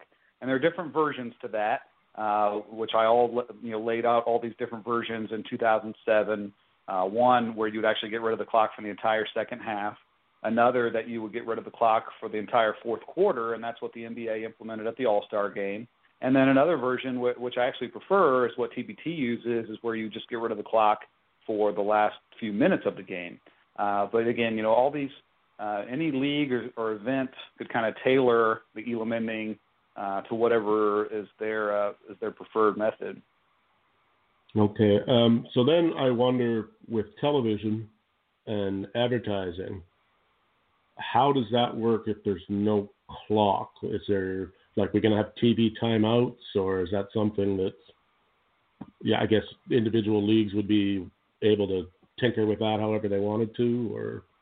Yeah, I mean, they'll always find a creative way to get through their commercial inventory. Already, just either this year or last year, I think for the first time, we're really seeing leagues start to do split screen advertisements during free throw attempts. Even if it's the first quarter, they'll go to a split screen and do an ad there. So, I mean, there's always some creative way to get through that commercial inventory. Now, one of the reasons that I prefer that format where you would just get rid of the clock for the last few minutes is because you would keep the clock around all the way through that last media timeout. Like for college basketball, their last media timeout is at the under 4-minute mark of the second half. That's what I actually favor for college basketball. You would keep the clock all the way until that under 4-minute timeout. You'd go ahead and have that last media timeout, and then and only then you would come back without a clock for the final stretch of the game. Okay, so one more quick one, then I'll give it back to Nate. So would you figure, what are your chances, NCAA first, and then maybe something like the G League possibly before NBA gives it a crack, if they do? Well, the tricky part is I don't get a vote on these things. All I can do is... Oh, no, I realize that, but in your opinion, who do you think? In my opinion, I would have implemented this at every level of basketball in the world 13 years ago. So, I mean, at this point, I don't care who's next, but I'm sure someone will latch onto it next. And especially when I look for college basketball, they like to experiment with rules during the postseason tournaments like the NIT or the CBI and the CIT. And you just know that they're having discussions right now about, whether or not they want to explore the Elam ending. One of those tournaments is going to have the guts to try it. I just don't know who's going to be first, but it'll be interesting to see. I want to ask, the TBT was the first to implement it. Did they make an agreement with you on how they were going to go about it? Did they have to contact you to get the rights to it? How does that go about? And then how does the NBA go about contacting you for the All-Star game? Can you kind of tell us that story of how that came to be? Yeah, so did you ask about TBT there? Yeah, TBT first, and then I'd like to hear about the All-Star game and how the NBA contacted you about it. Sure. So, as far as like intellectual property rights go, I mean, there are some things that I can be protected and other things where it's not quite as easy to protect. But, whatever I'm able to protect, I've tried to cover those bases as much as I can. When it came to TBT, I mean, what I made very clear to them was that, I've always had this underlying fear that finally someone was going to embrace this concept and that they were just going to say, all right, we'll see you later, and kind of leave me in the dust. And so I always appreciated that TBT really went out of their way to make sure that I got credit as the originator of this idea. They were the ones who named it the Elam ending. They have redesigned their game ball so that it has my signature on the game ball. I mean, all these different things, that they really want to make sure that I get credit for the idea. The NBA, it's very nice. It was a very nice gesture that the NBA contacted me in advance of their announcement, and they thanked me for my passion for the game and my innovative ideas. They told me that in their discussions with the Players Association that the players really see a lot of merit in this idea of an untimed finish to games. And then they laid out, exactly how the All-Star game would work with that untimed fourth quarter, which again, that's one of the versions of the Elam ending. And then the NBA told me, hey, we're going to send you and a guest to All-Star Weekend as a guest of the NBA. And so it's great that they're acknowledging me behind the scenes like that. And I just hope, and I'm confident that the NBA will eventually publicly and in a lasting way credit me as the originator of this all. One thing I did want to know, at least, they were nice enough to send you to the All-Star Weekend. You worked on this as a summer project, you said, when you developed it. Do you see this as something that you said you would want to put it in? Would you even want to start all the way in like the buddy league system? Because I know a lot of buddy leagues aren't keeping score. Would you rather them go to keeping score and doing this untimed fourth quarter or untimed, last few minutes to set score thing? Is that something that you would be interested in? I love this question, actually. I love it. So, yeah, when you get to levels of play, when you're, where the ages are young enough, if it's like gym class or something like that, one thing you notice is that the players are not really conscious of the clock there. They are just, they're just going all out every possession, back and forth. It doesn't matter what the score is, how much time's left. They're just going all out. And I guess in any kind of a level of play like that, you don't really need the Elam ending because nobody's really trying to manipulate the clock there. But once you get into levels of play where teams really start to manipulate that clock, if they're ahead, where they really start to go into a stall offense late in the game, or if they're behind and they have to resort to that deliberate fouling strategy, or they just force up ugly shots, any level of play where the clock really has that overbearing influence, then I think the Elam ending would be worthwhile. But when it comes to like the super like little bunny leagues and things like that, where they just go all out every possession no matter what, you probably don't need the Elam ending there. Tim, go ahead. One more question from you, and then I got one, and then we'll let Dr. Elam get back to what he was doing. Yeah, you go ahead, because I'm fascinated listening. Well, to finish it off, Dr. Elam, I just want to ask you this. Did you enjoy seeing it at the All-Star game, and now it's being praised? It's probably the best All-Star game in NBA history, and after seeing that, do you feel like now maybe you're going to try to implement some rules elsewhere? But how pleased were you with the Elam ending at the All-Star game? Because everyone is universally praising it, saying it's fixed the All-Star game. It was a thrill. And, I mean, I had high hopes going into the All-Star weekend, but it even exceeded my expectations. And a lot of the credit goes to the players for playing hard. I think that was really a key part of it, too. But, I think the Elam ending does lead to more focused play because, again, you get rid of that electronic third party, and now all the focus is what's going on the court. So, and the feedback was just really great. I mean, on Twitter, when you look through Elam ending comments, as the game was unfolding or, into this week, 90% of the comments on Twitter about the Elam ending were positive. And, someone once told me it would be hard to get 90% of the people on Twitter to like free beer, free ice cream. And so for 90% of the people to like the Elam ending says a lot. Yeah, that's absolutely 100% true. Yeah, but that's not wrong, no. Well, Dr. Elam, that was thrill. We thank you for your time, and I know you're busy, and we could go on and talk about this all day, but I know you're a baseball guy as well. Any ideas on an Elam baseball rule that might make the game a little quicker, a little bit more competitive? So, yeah, I absolutely love baseball, and it wouldn't really be like the Elam ending, although it is an idea that I think it's an original idea of mine, because I think baseball faces some pretty serious on-field concerns of the pace and the length of the game and the overabundance of strikeouts and walks. And so I do like the idea of having an automated strike zone just to get calls more accurate, but I think if you have an automated strike zone, that it actually opens the door for another concept that I call the dynamic strike zone. And the way the dynamic strike zone would work is that you would start every at-bat with a strike zone that's pretty small, smaller than what we see now. And after one strike, the strike zone would expand to about the size that we see now. And after two strikes, the strike zone would actually get a little bit bigger than what we see now. Now, what this would do, it would force pitchers to throw the most hittable pitches early in the at-bat.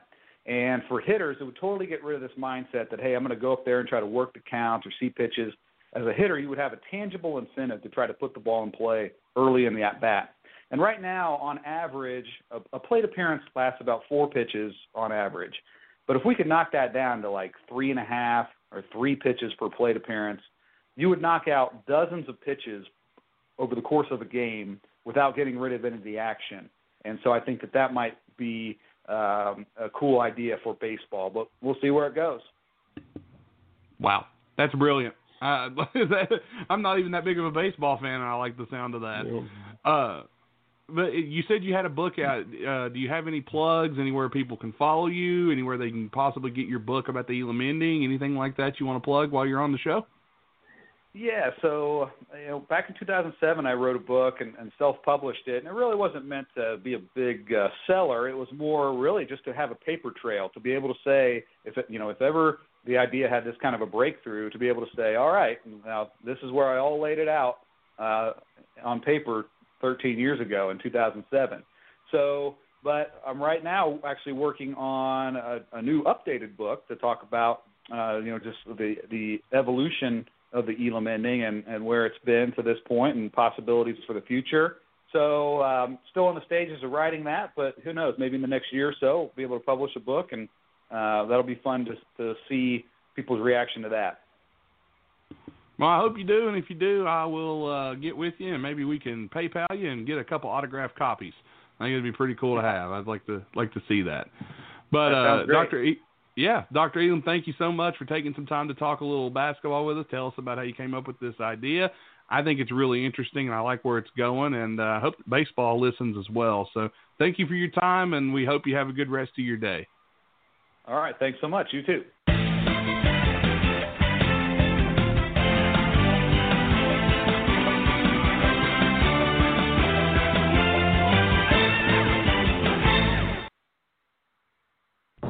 If you're into comic books and collectibles, then you are going to want to check out Atomic Comics and Collectibles, LLC.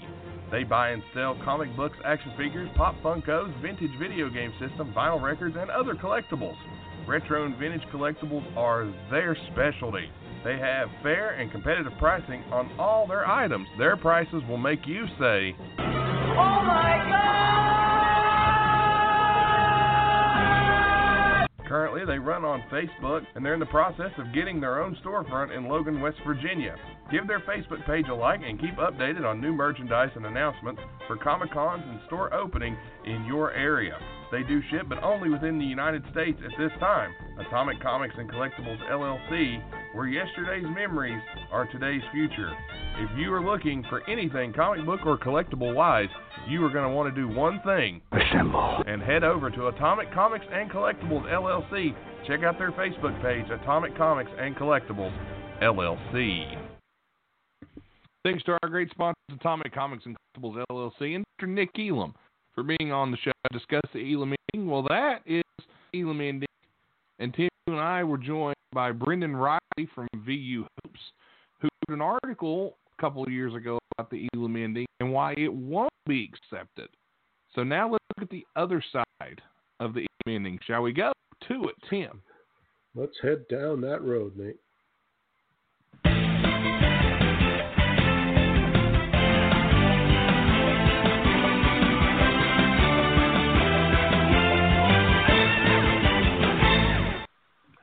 Well, joining us tonight on Wide Men Can't Jump is Brendan Riley. He's the senior writer and editor for Villanova University Hoops. And, we're our other co-host, Tom Robinson. He's from up in that area, of course. So the Philly area is near and dear to the Wide Men Can't Jump's heart. But, Brendan, thank you for jumping on the show and talking some basketball with us.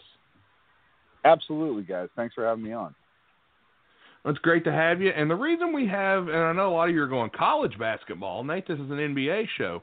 Well, on July 25th, 2018, Mr. Riley here put up an article on SB Nation. It's called Why the Elam Ending Won't Catch On in College Basketball. Now, Tim and I have been really diving into the investigation of the Elam ending the past few weeks, and you heard us speak with Nick Elam earlier in the show.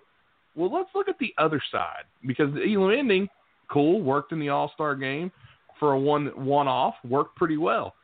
But here's why the Elam ending, according to Mr. Riley here, won't work. So we're going to look at your article from a couple of years ago, and we're going to break down the Elam ending. So before we get into that, you kind of scouted the Elam ending a little bit. You looked into it. You watched a little bit of the TBT, I'm imagining? Yeah, I actually was able to get up close and personal. The TBT really originated here in Philadelphia. It was held at Philadelphia University for the first few years before it started going much more national and picking up steam. And one of the reasons it got so popular is the Elam ending.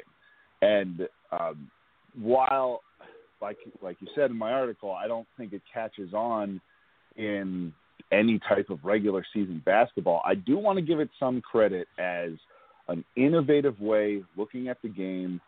And what Mr. Elam has done is what I hope the game continues to do, which is try to find ways to evolve.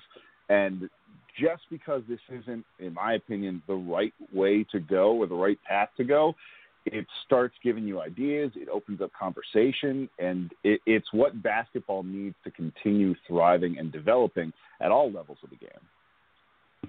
Yeah, and your article was very interesting. I got to read through it some. Tim read through it as well. Tim, I'm going to go ahead and open it up with you. You just recently read the article. Go ahead and let's see what we can dive into here with this article. And by the way, I will post a link to this article once the show is out. It's on the page right now if you're listening. I went ahead and shared it on Monday night. Go ahead and check it out. The article is up. But if not, Tim, go ahead. Check it out. Let's get into it here. Okay. Well, we'll get right to the point of it. I guess statistically speaking, it doesn't really do what it purports to do very often. Is that a correct assumption? Well, what the whole idea behind the Elam ending is to sort of eliminate fouling or make the game more pure or get the gamesmanship out, if you will. Find a way to make it pure basketball right to the final buzzer. And what we saw in the NBA All-Star game seems to be like, there we go, product done. That's exactly what it was trying to do. And in a one-off exhibition game where you're just trying to play the game at the highest level, yes, that can work. The problem is, if you tried to apply that to the regular season, it's going to have the same effect that the current game does, which is people are going to find ways to game the system. The big thing that it tries to say is it's going to eliminate fouling from the end of the game. Yeah, it might eliminate fouling from the end of the game, but it's not going to eliminate fouling from the time right up the 4 minutes, right up until the Elam ending gets triggered. Because the team from behind knows they have to find a way to come back in the game. Fouling is still an effective way to do that if you're down and need to come back in a hurry. It also doesn't necessarily eliminate it during the Elam ending. I mean, if you have the option of guarding straight up against some elite guards that you now don't have to foul the second they inbound the ball, what's to say you're not going to try to double those guards or make sure they have to get the ball into the hands of their center, who's a 55% free throw shooter? What's my best chance to play straight-up man defense against their star players or send their worst free throw shooter to the line? You essentially are going to have to bench him for the whole Elam ending. Otherwise, he's going to get fouled and still sent to the line because I think I can make a better comeback if I just have to go against him shooting the ball. Okay, and then I'll take it even further. I would argue, now granted I'm an older guy, a bit more of a purist, I suppose.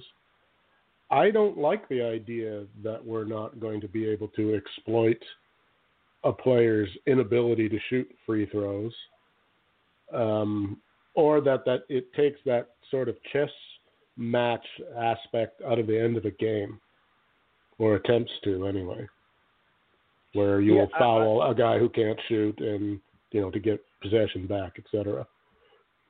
Yeah, I do think that chess element remains, even with the Elam ending there. In theory, it works. In theory, it's there. But what you're going to end up seeing, and what we've seen in the proving ground that is the TBT, which I have to give credit to the basketball tournament, it's been a phenomenal source of almost like a basketball laboratory of trying things out over the years. And I give it a lot of credit for that. But what you see throughout the Elam ending is, if a team's getting blown out, a team's getting blown out. I mean, if you're up by 20 points when the Elam ending gets triggered, you pretty much know who's going to win the game. In fact, in the year that I wrote the article, there had been 48 games played through the basketball tournament that season. And I think in just 4% of them, the team that was trailing when the Elam ending got triggered was able to come back and actually win the game.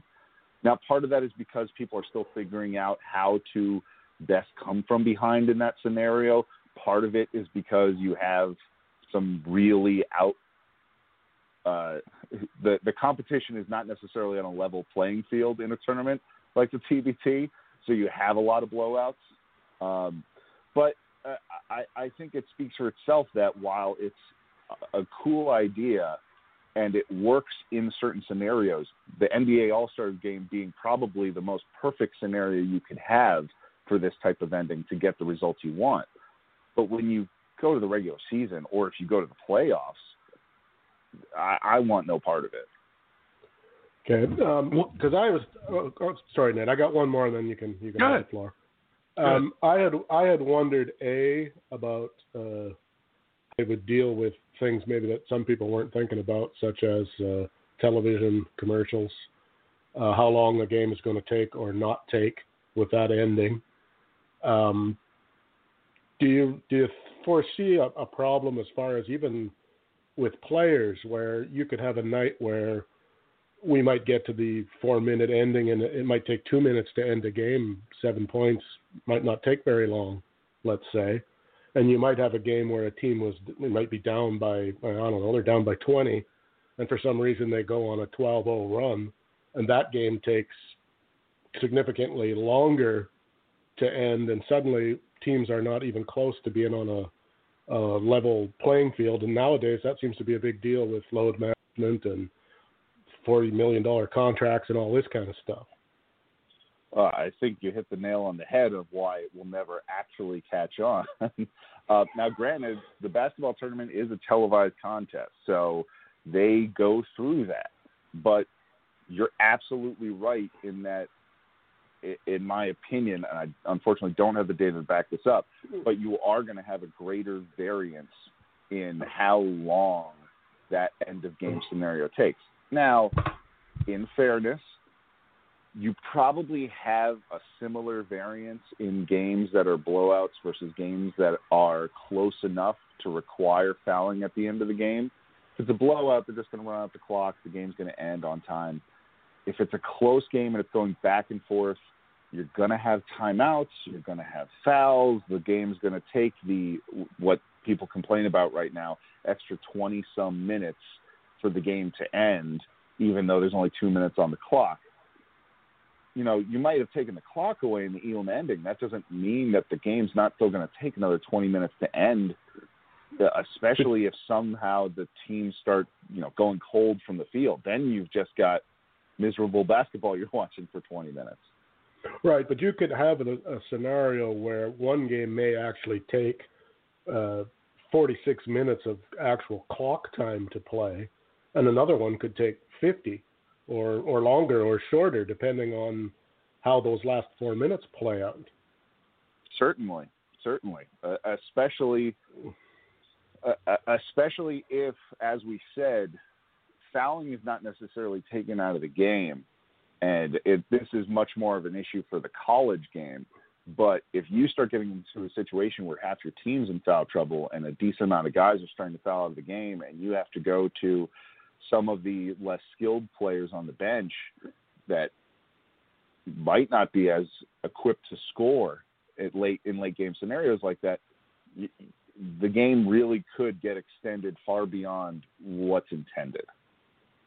Fair enough. Yours, Nate. Yeah, and then you got to take into account one thing that a lot of people don't want, and this was the biggest chief complaint of the All-Star game: games ending on free throws. People did not like that, and that is one thing that can happen with this Elam ending is your game-winning shot, and everybody says, "Ooh, a game-winning shot, that's going to be exciting." Not necessarily. It could be a free throw, and I think that's another aspect that a lot of people really didn't like about this Elam ending, and they said, "Oh, we need to change the rules to where this game, it can't end on a free throw." Well, if you do that, then when you're about to get the game-winning shot, what's to stop somebody from just clotheslining you or a tackle or something like that? I mean, that's something I think you got to think about. Exactly. One of the main pitches of the Elam ending is, every game is going to end on the game-winning shot. Every game they do that already. Yeah, every game does have a game-winning shot. Sometimes it's in the third quarter, but every game has a game-winning shot. The shot that got you the most points. True. That's always it. And especially for me as a Villanova fan, what the Elam ending takes away, you'll never have a buzzer beater again. Exactly. For Villanova fans that have had the Chris Jenkins shots win the national championship, arguably one of the best shots in college basketball history, I never want to lose that. You look at the NBA playoffs from even just last year, Kawhi's shot to beat the Sixers, that shot's gone in the Elam ending. I can't see a world in which you take away some of those moments just because you want to have a quote-unquote game-winning shot in a game that ends up being decided by 25 points.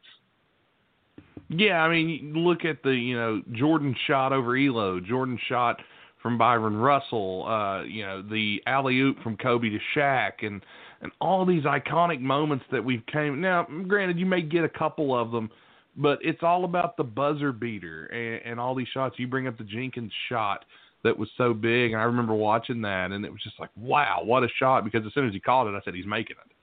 And the Elam ending, while it has some good merit to it, it does take away a buzzer beater, which is, as you pointed out in your article, the most exciting play in basketball, really bar none. Yeah.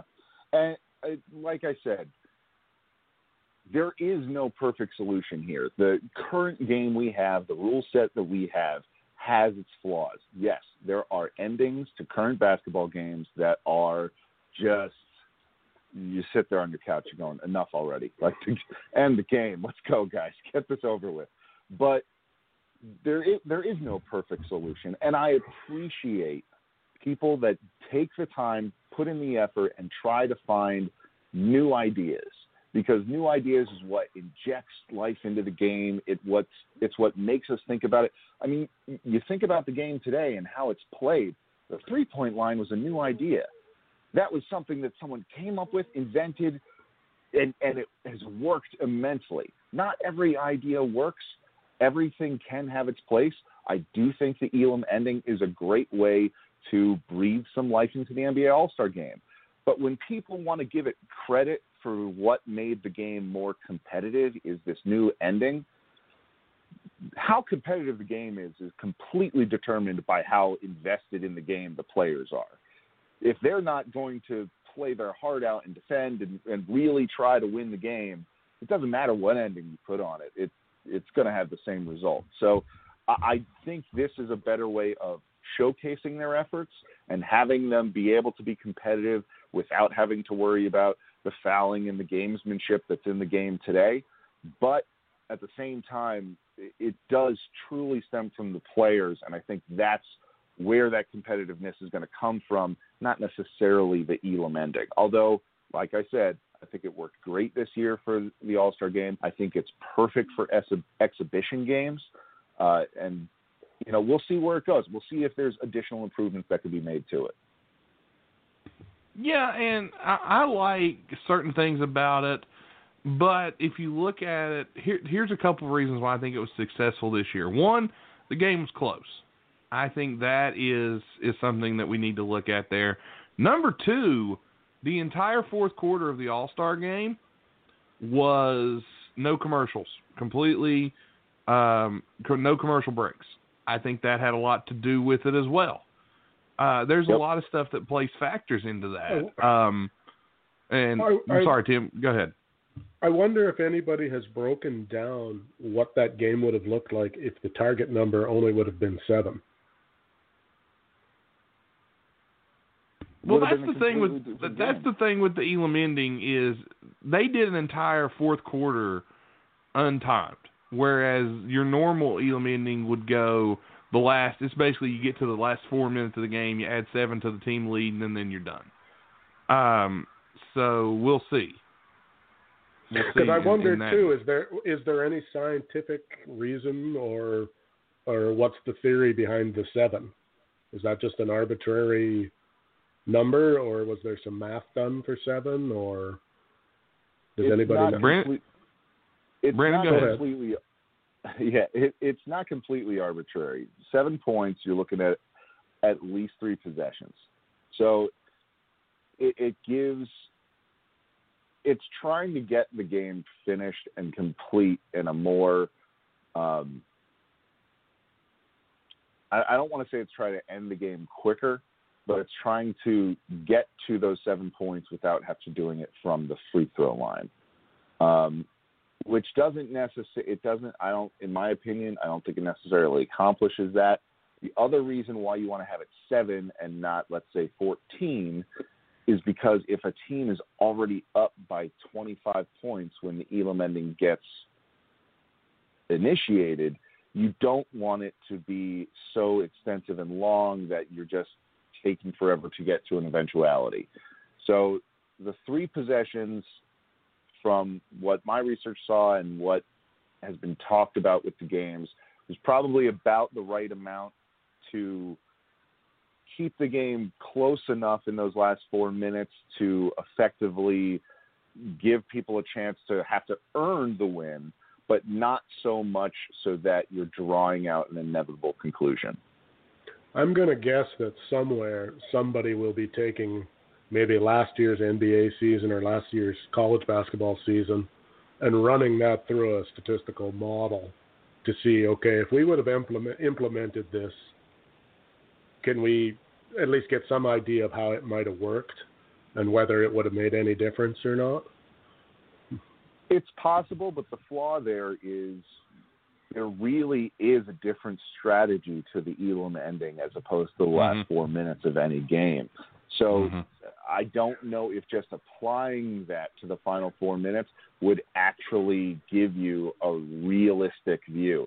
If you want to do a more in-depth study, I'd say looking at the TBT tournament where they've been doing this for, I think they're on their 6th year now, maybe 7th. Yeah, I think it started in 2014? Somewhere around there. Yeah. But so you have several years now of running an entire tournament, and every game has the Elam ending. So it's getting to a point where you have enough data there to see how that has affected the game, how people are playing it, and how effective it is at. I mean, it really depends on what your goal for the end of the game is. Is your goal just to eliminate fouling? Is your goal to give teams a chance to come back? What is the purpose of altering the ending? Well, I personally would rather see them come up with ways to speed the game up a little bit more. Now, I don't know what those are necessarily, but I'd rather see that. The Elam ending is supposed to do that, but then again, there's times it does and there's times it doesn't. Like Mr. Riley said here, you get guys in there, and if it's close, you're getting timeouts back and forth. Let's not take into account replay. Oh, my God. The Elam ending with replay could be a marathon. I mean, that could just be a nightmare. Plus, it eliminates. This eliminates one of my. I actually love overtime, and to me, overtime. Like, imagine we don't get with this ending, we don't get the Syracuse UConn game that went to 6 overtimes. That was so groundbreaking and revolutionary. So that's another way to look at this ending. Elimination of overtime. However, if the goal is to speed up the game, you want to eliminate overtime. You don't want to have to go there. True. I mean, that's if you're looking to just speed up the game. I like overtime, though. I think it's fun. And that 6 overtime game was incredible. But I look at it from this perspective of this ending offers some good things, some bad. I don't know how we can incorporate it, but when it was looked at, apparently the NBA All-Star game, the way it ended, and everybody praised it, it was actually longer than if they had done a timed fourth quarter. Not by much, but just a little bit longer. So their goal to actually speed up the game there kind of failed a little bit. That had somewhat to do with playing the entire quarter as the Elam ending as opposed to just the final 4 minutes. Yeah, I think so too. Just because, that's probably the more time you put into it, that's what you get.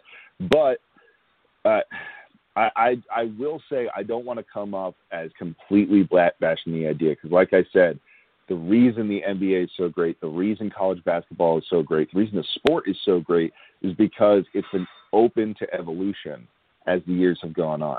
I'm not saying every idea needs to be implemented or that this is necessarily a route the NBA should consider going.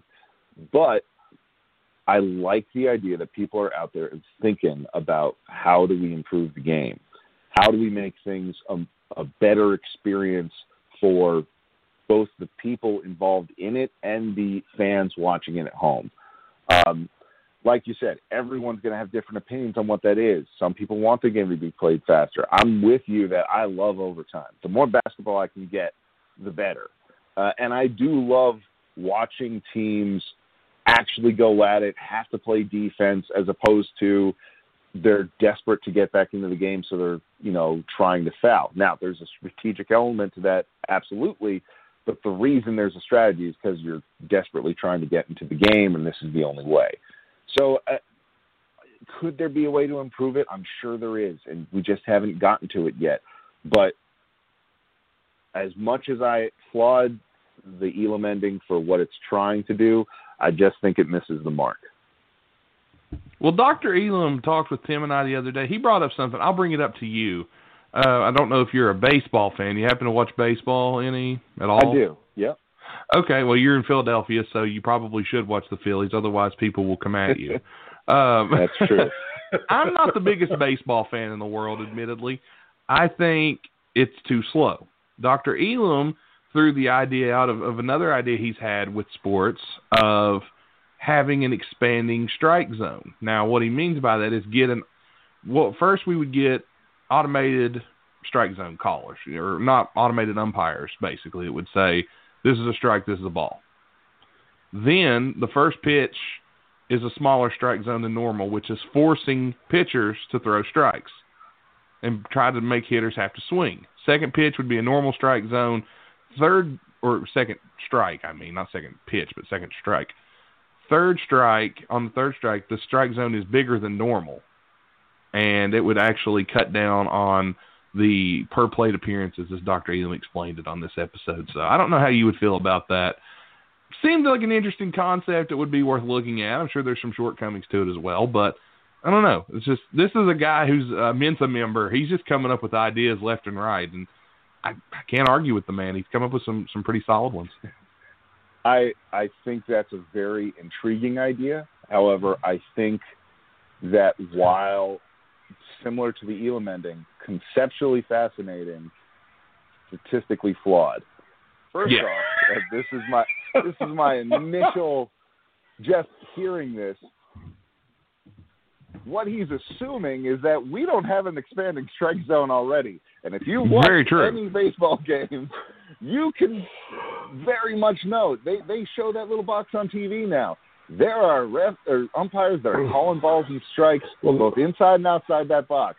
So I wouldn't say that's necessarily not already happening. You're immediately in trouble because who's going to define that strike zone? Oh, yeah. And then, okay, let's just assume we go to an automated system.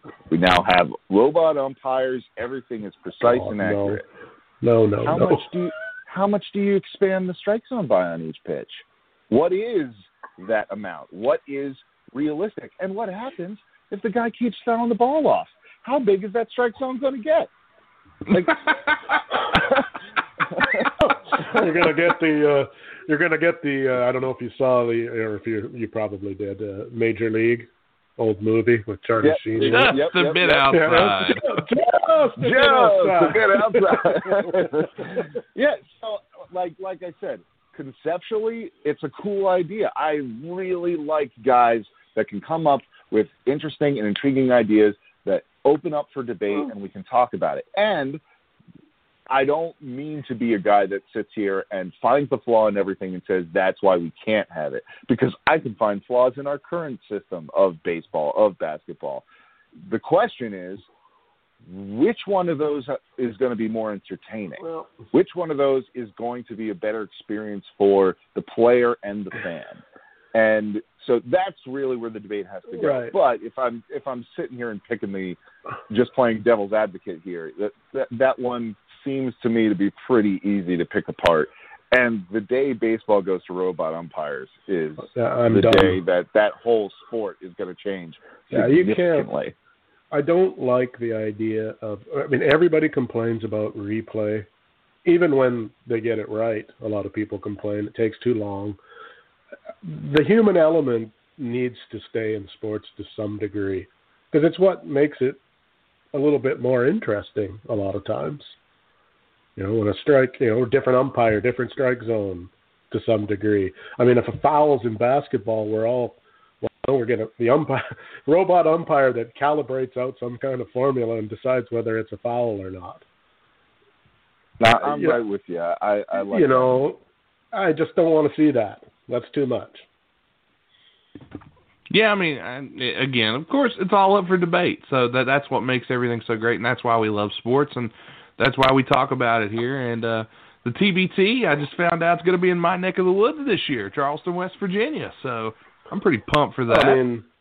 Next night we're going to want a NCAA ranking system that makes sense. Why? Come on, why Duke can lose to an unranked team by 22 points and only drop one spot in the rankings?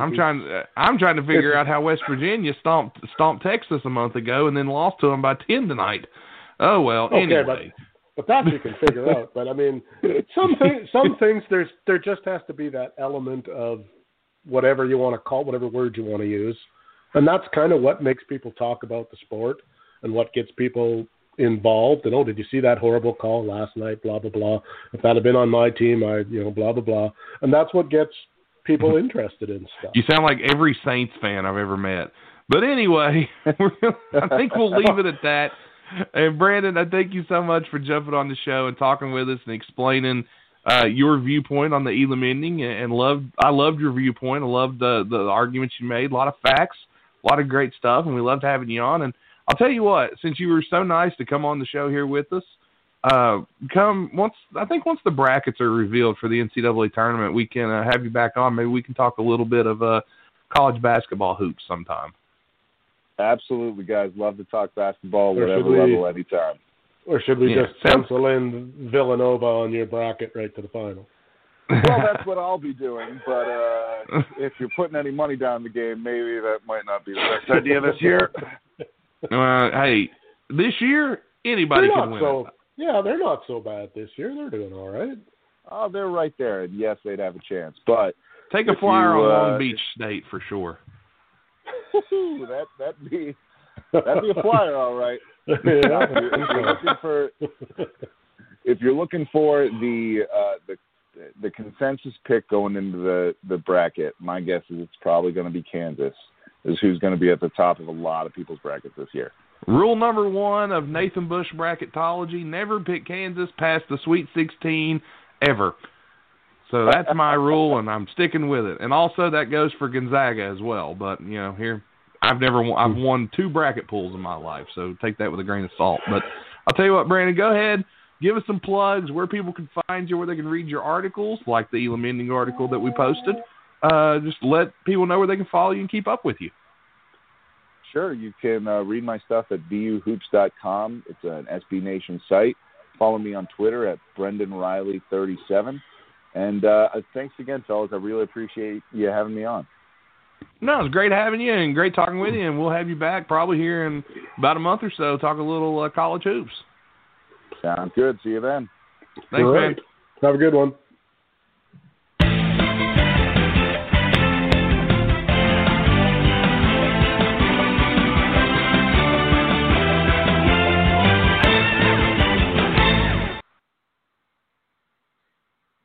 The following is not a test. It is not a test. We now take you to the emergency broadcast system.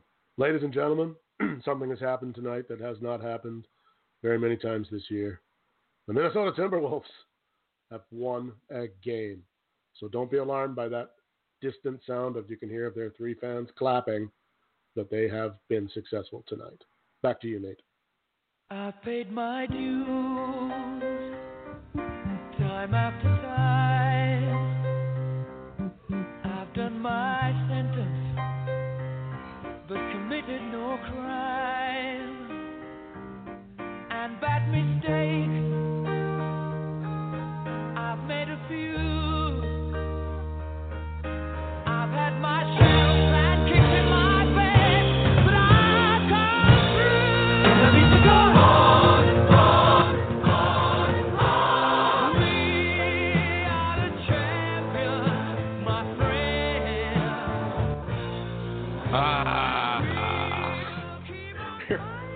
You're what?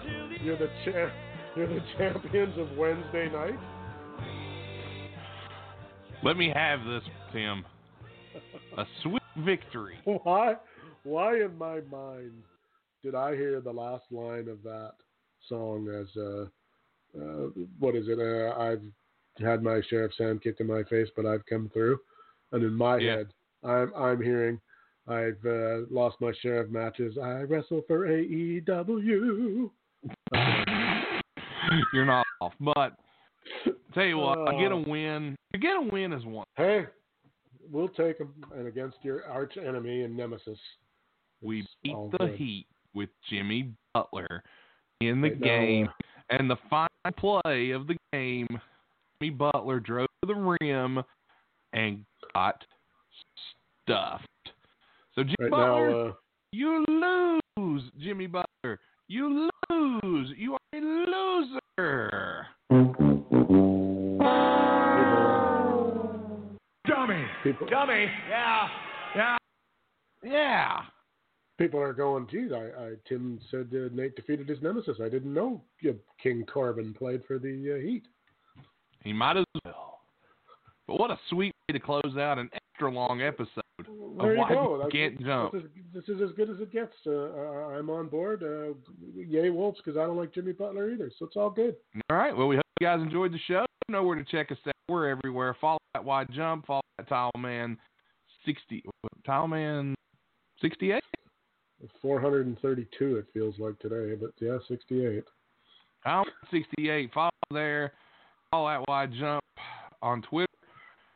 Keep up with us. We'll be back next week with another great show, and hope you guys enjoyed it. And Tim, anything you want to add before we get out of here? Thanks to our sponsor, Stephen P. New Law Office, StripCamFund.com, Atomic Comics Collectibles LLC, and Stay Classy Meats. Tim, take it out. Bogus, dance for the people. Peace out.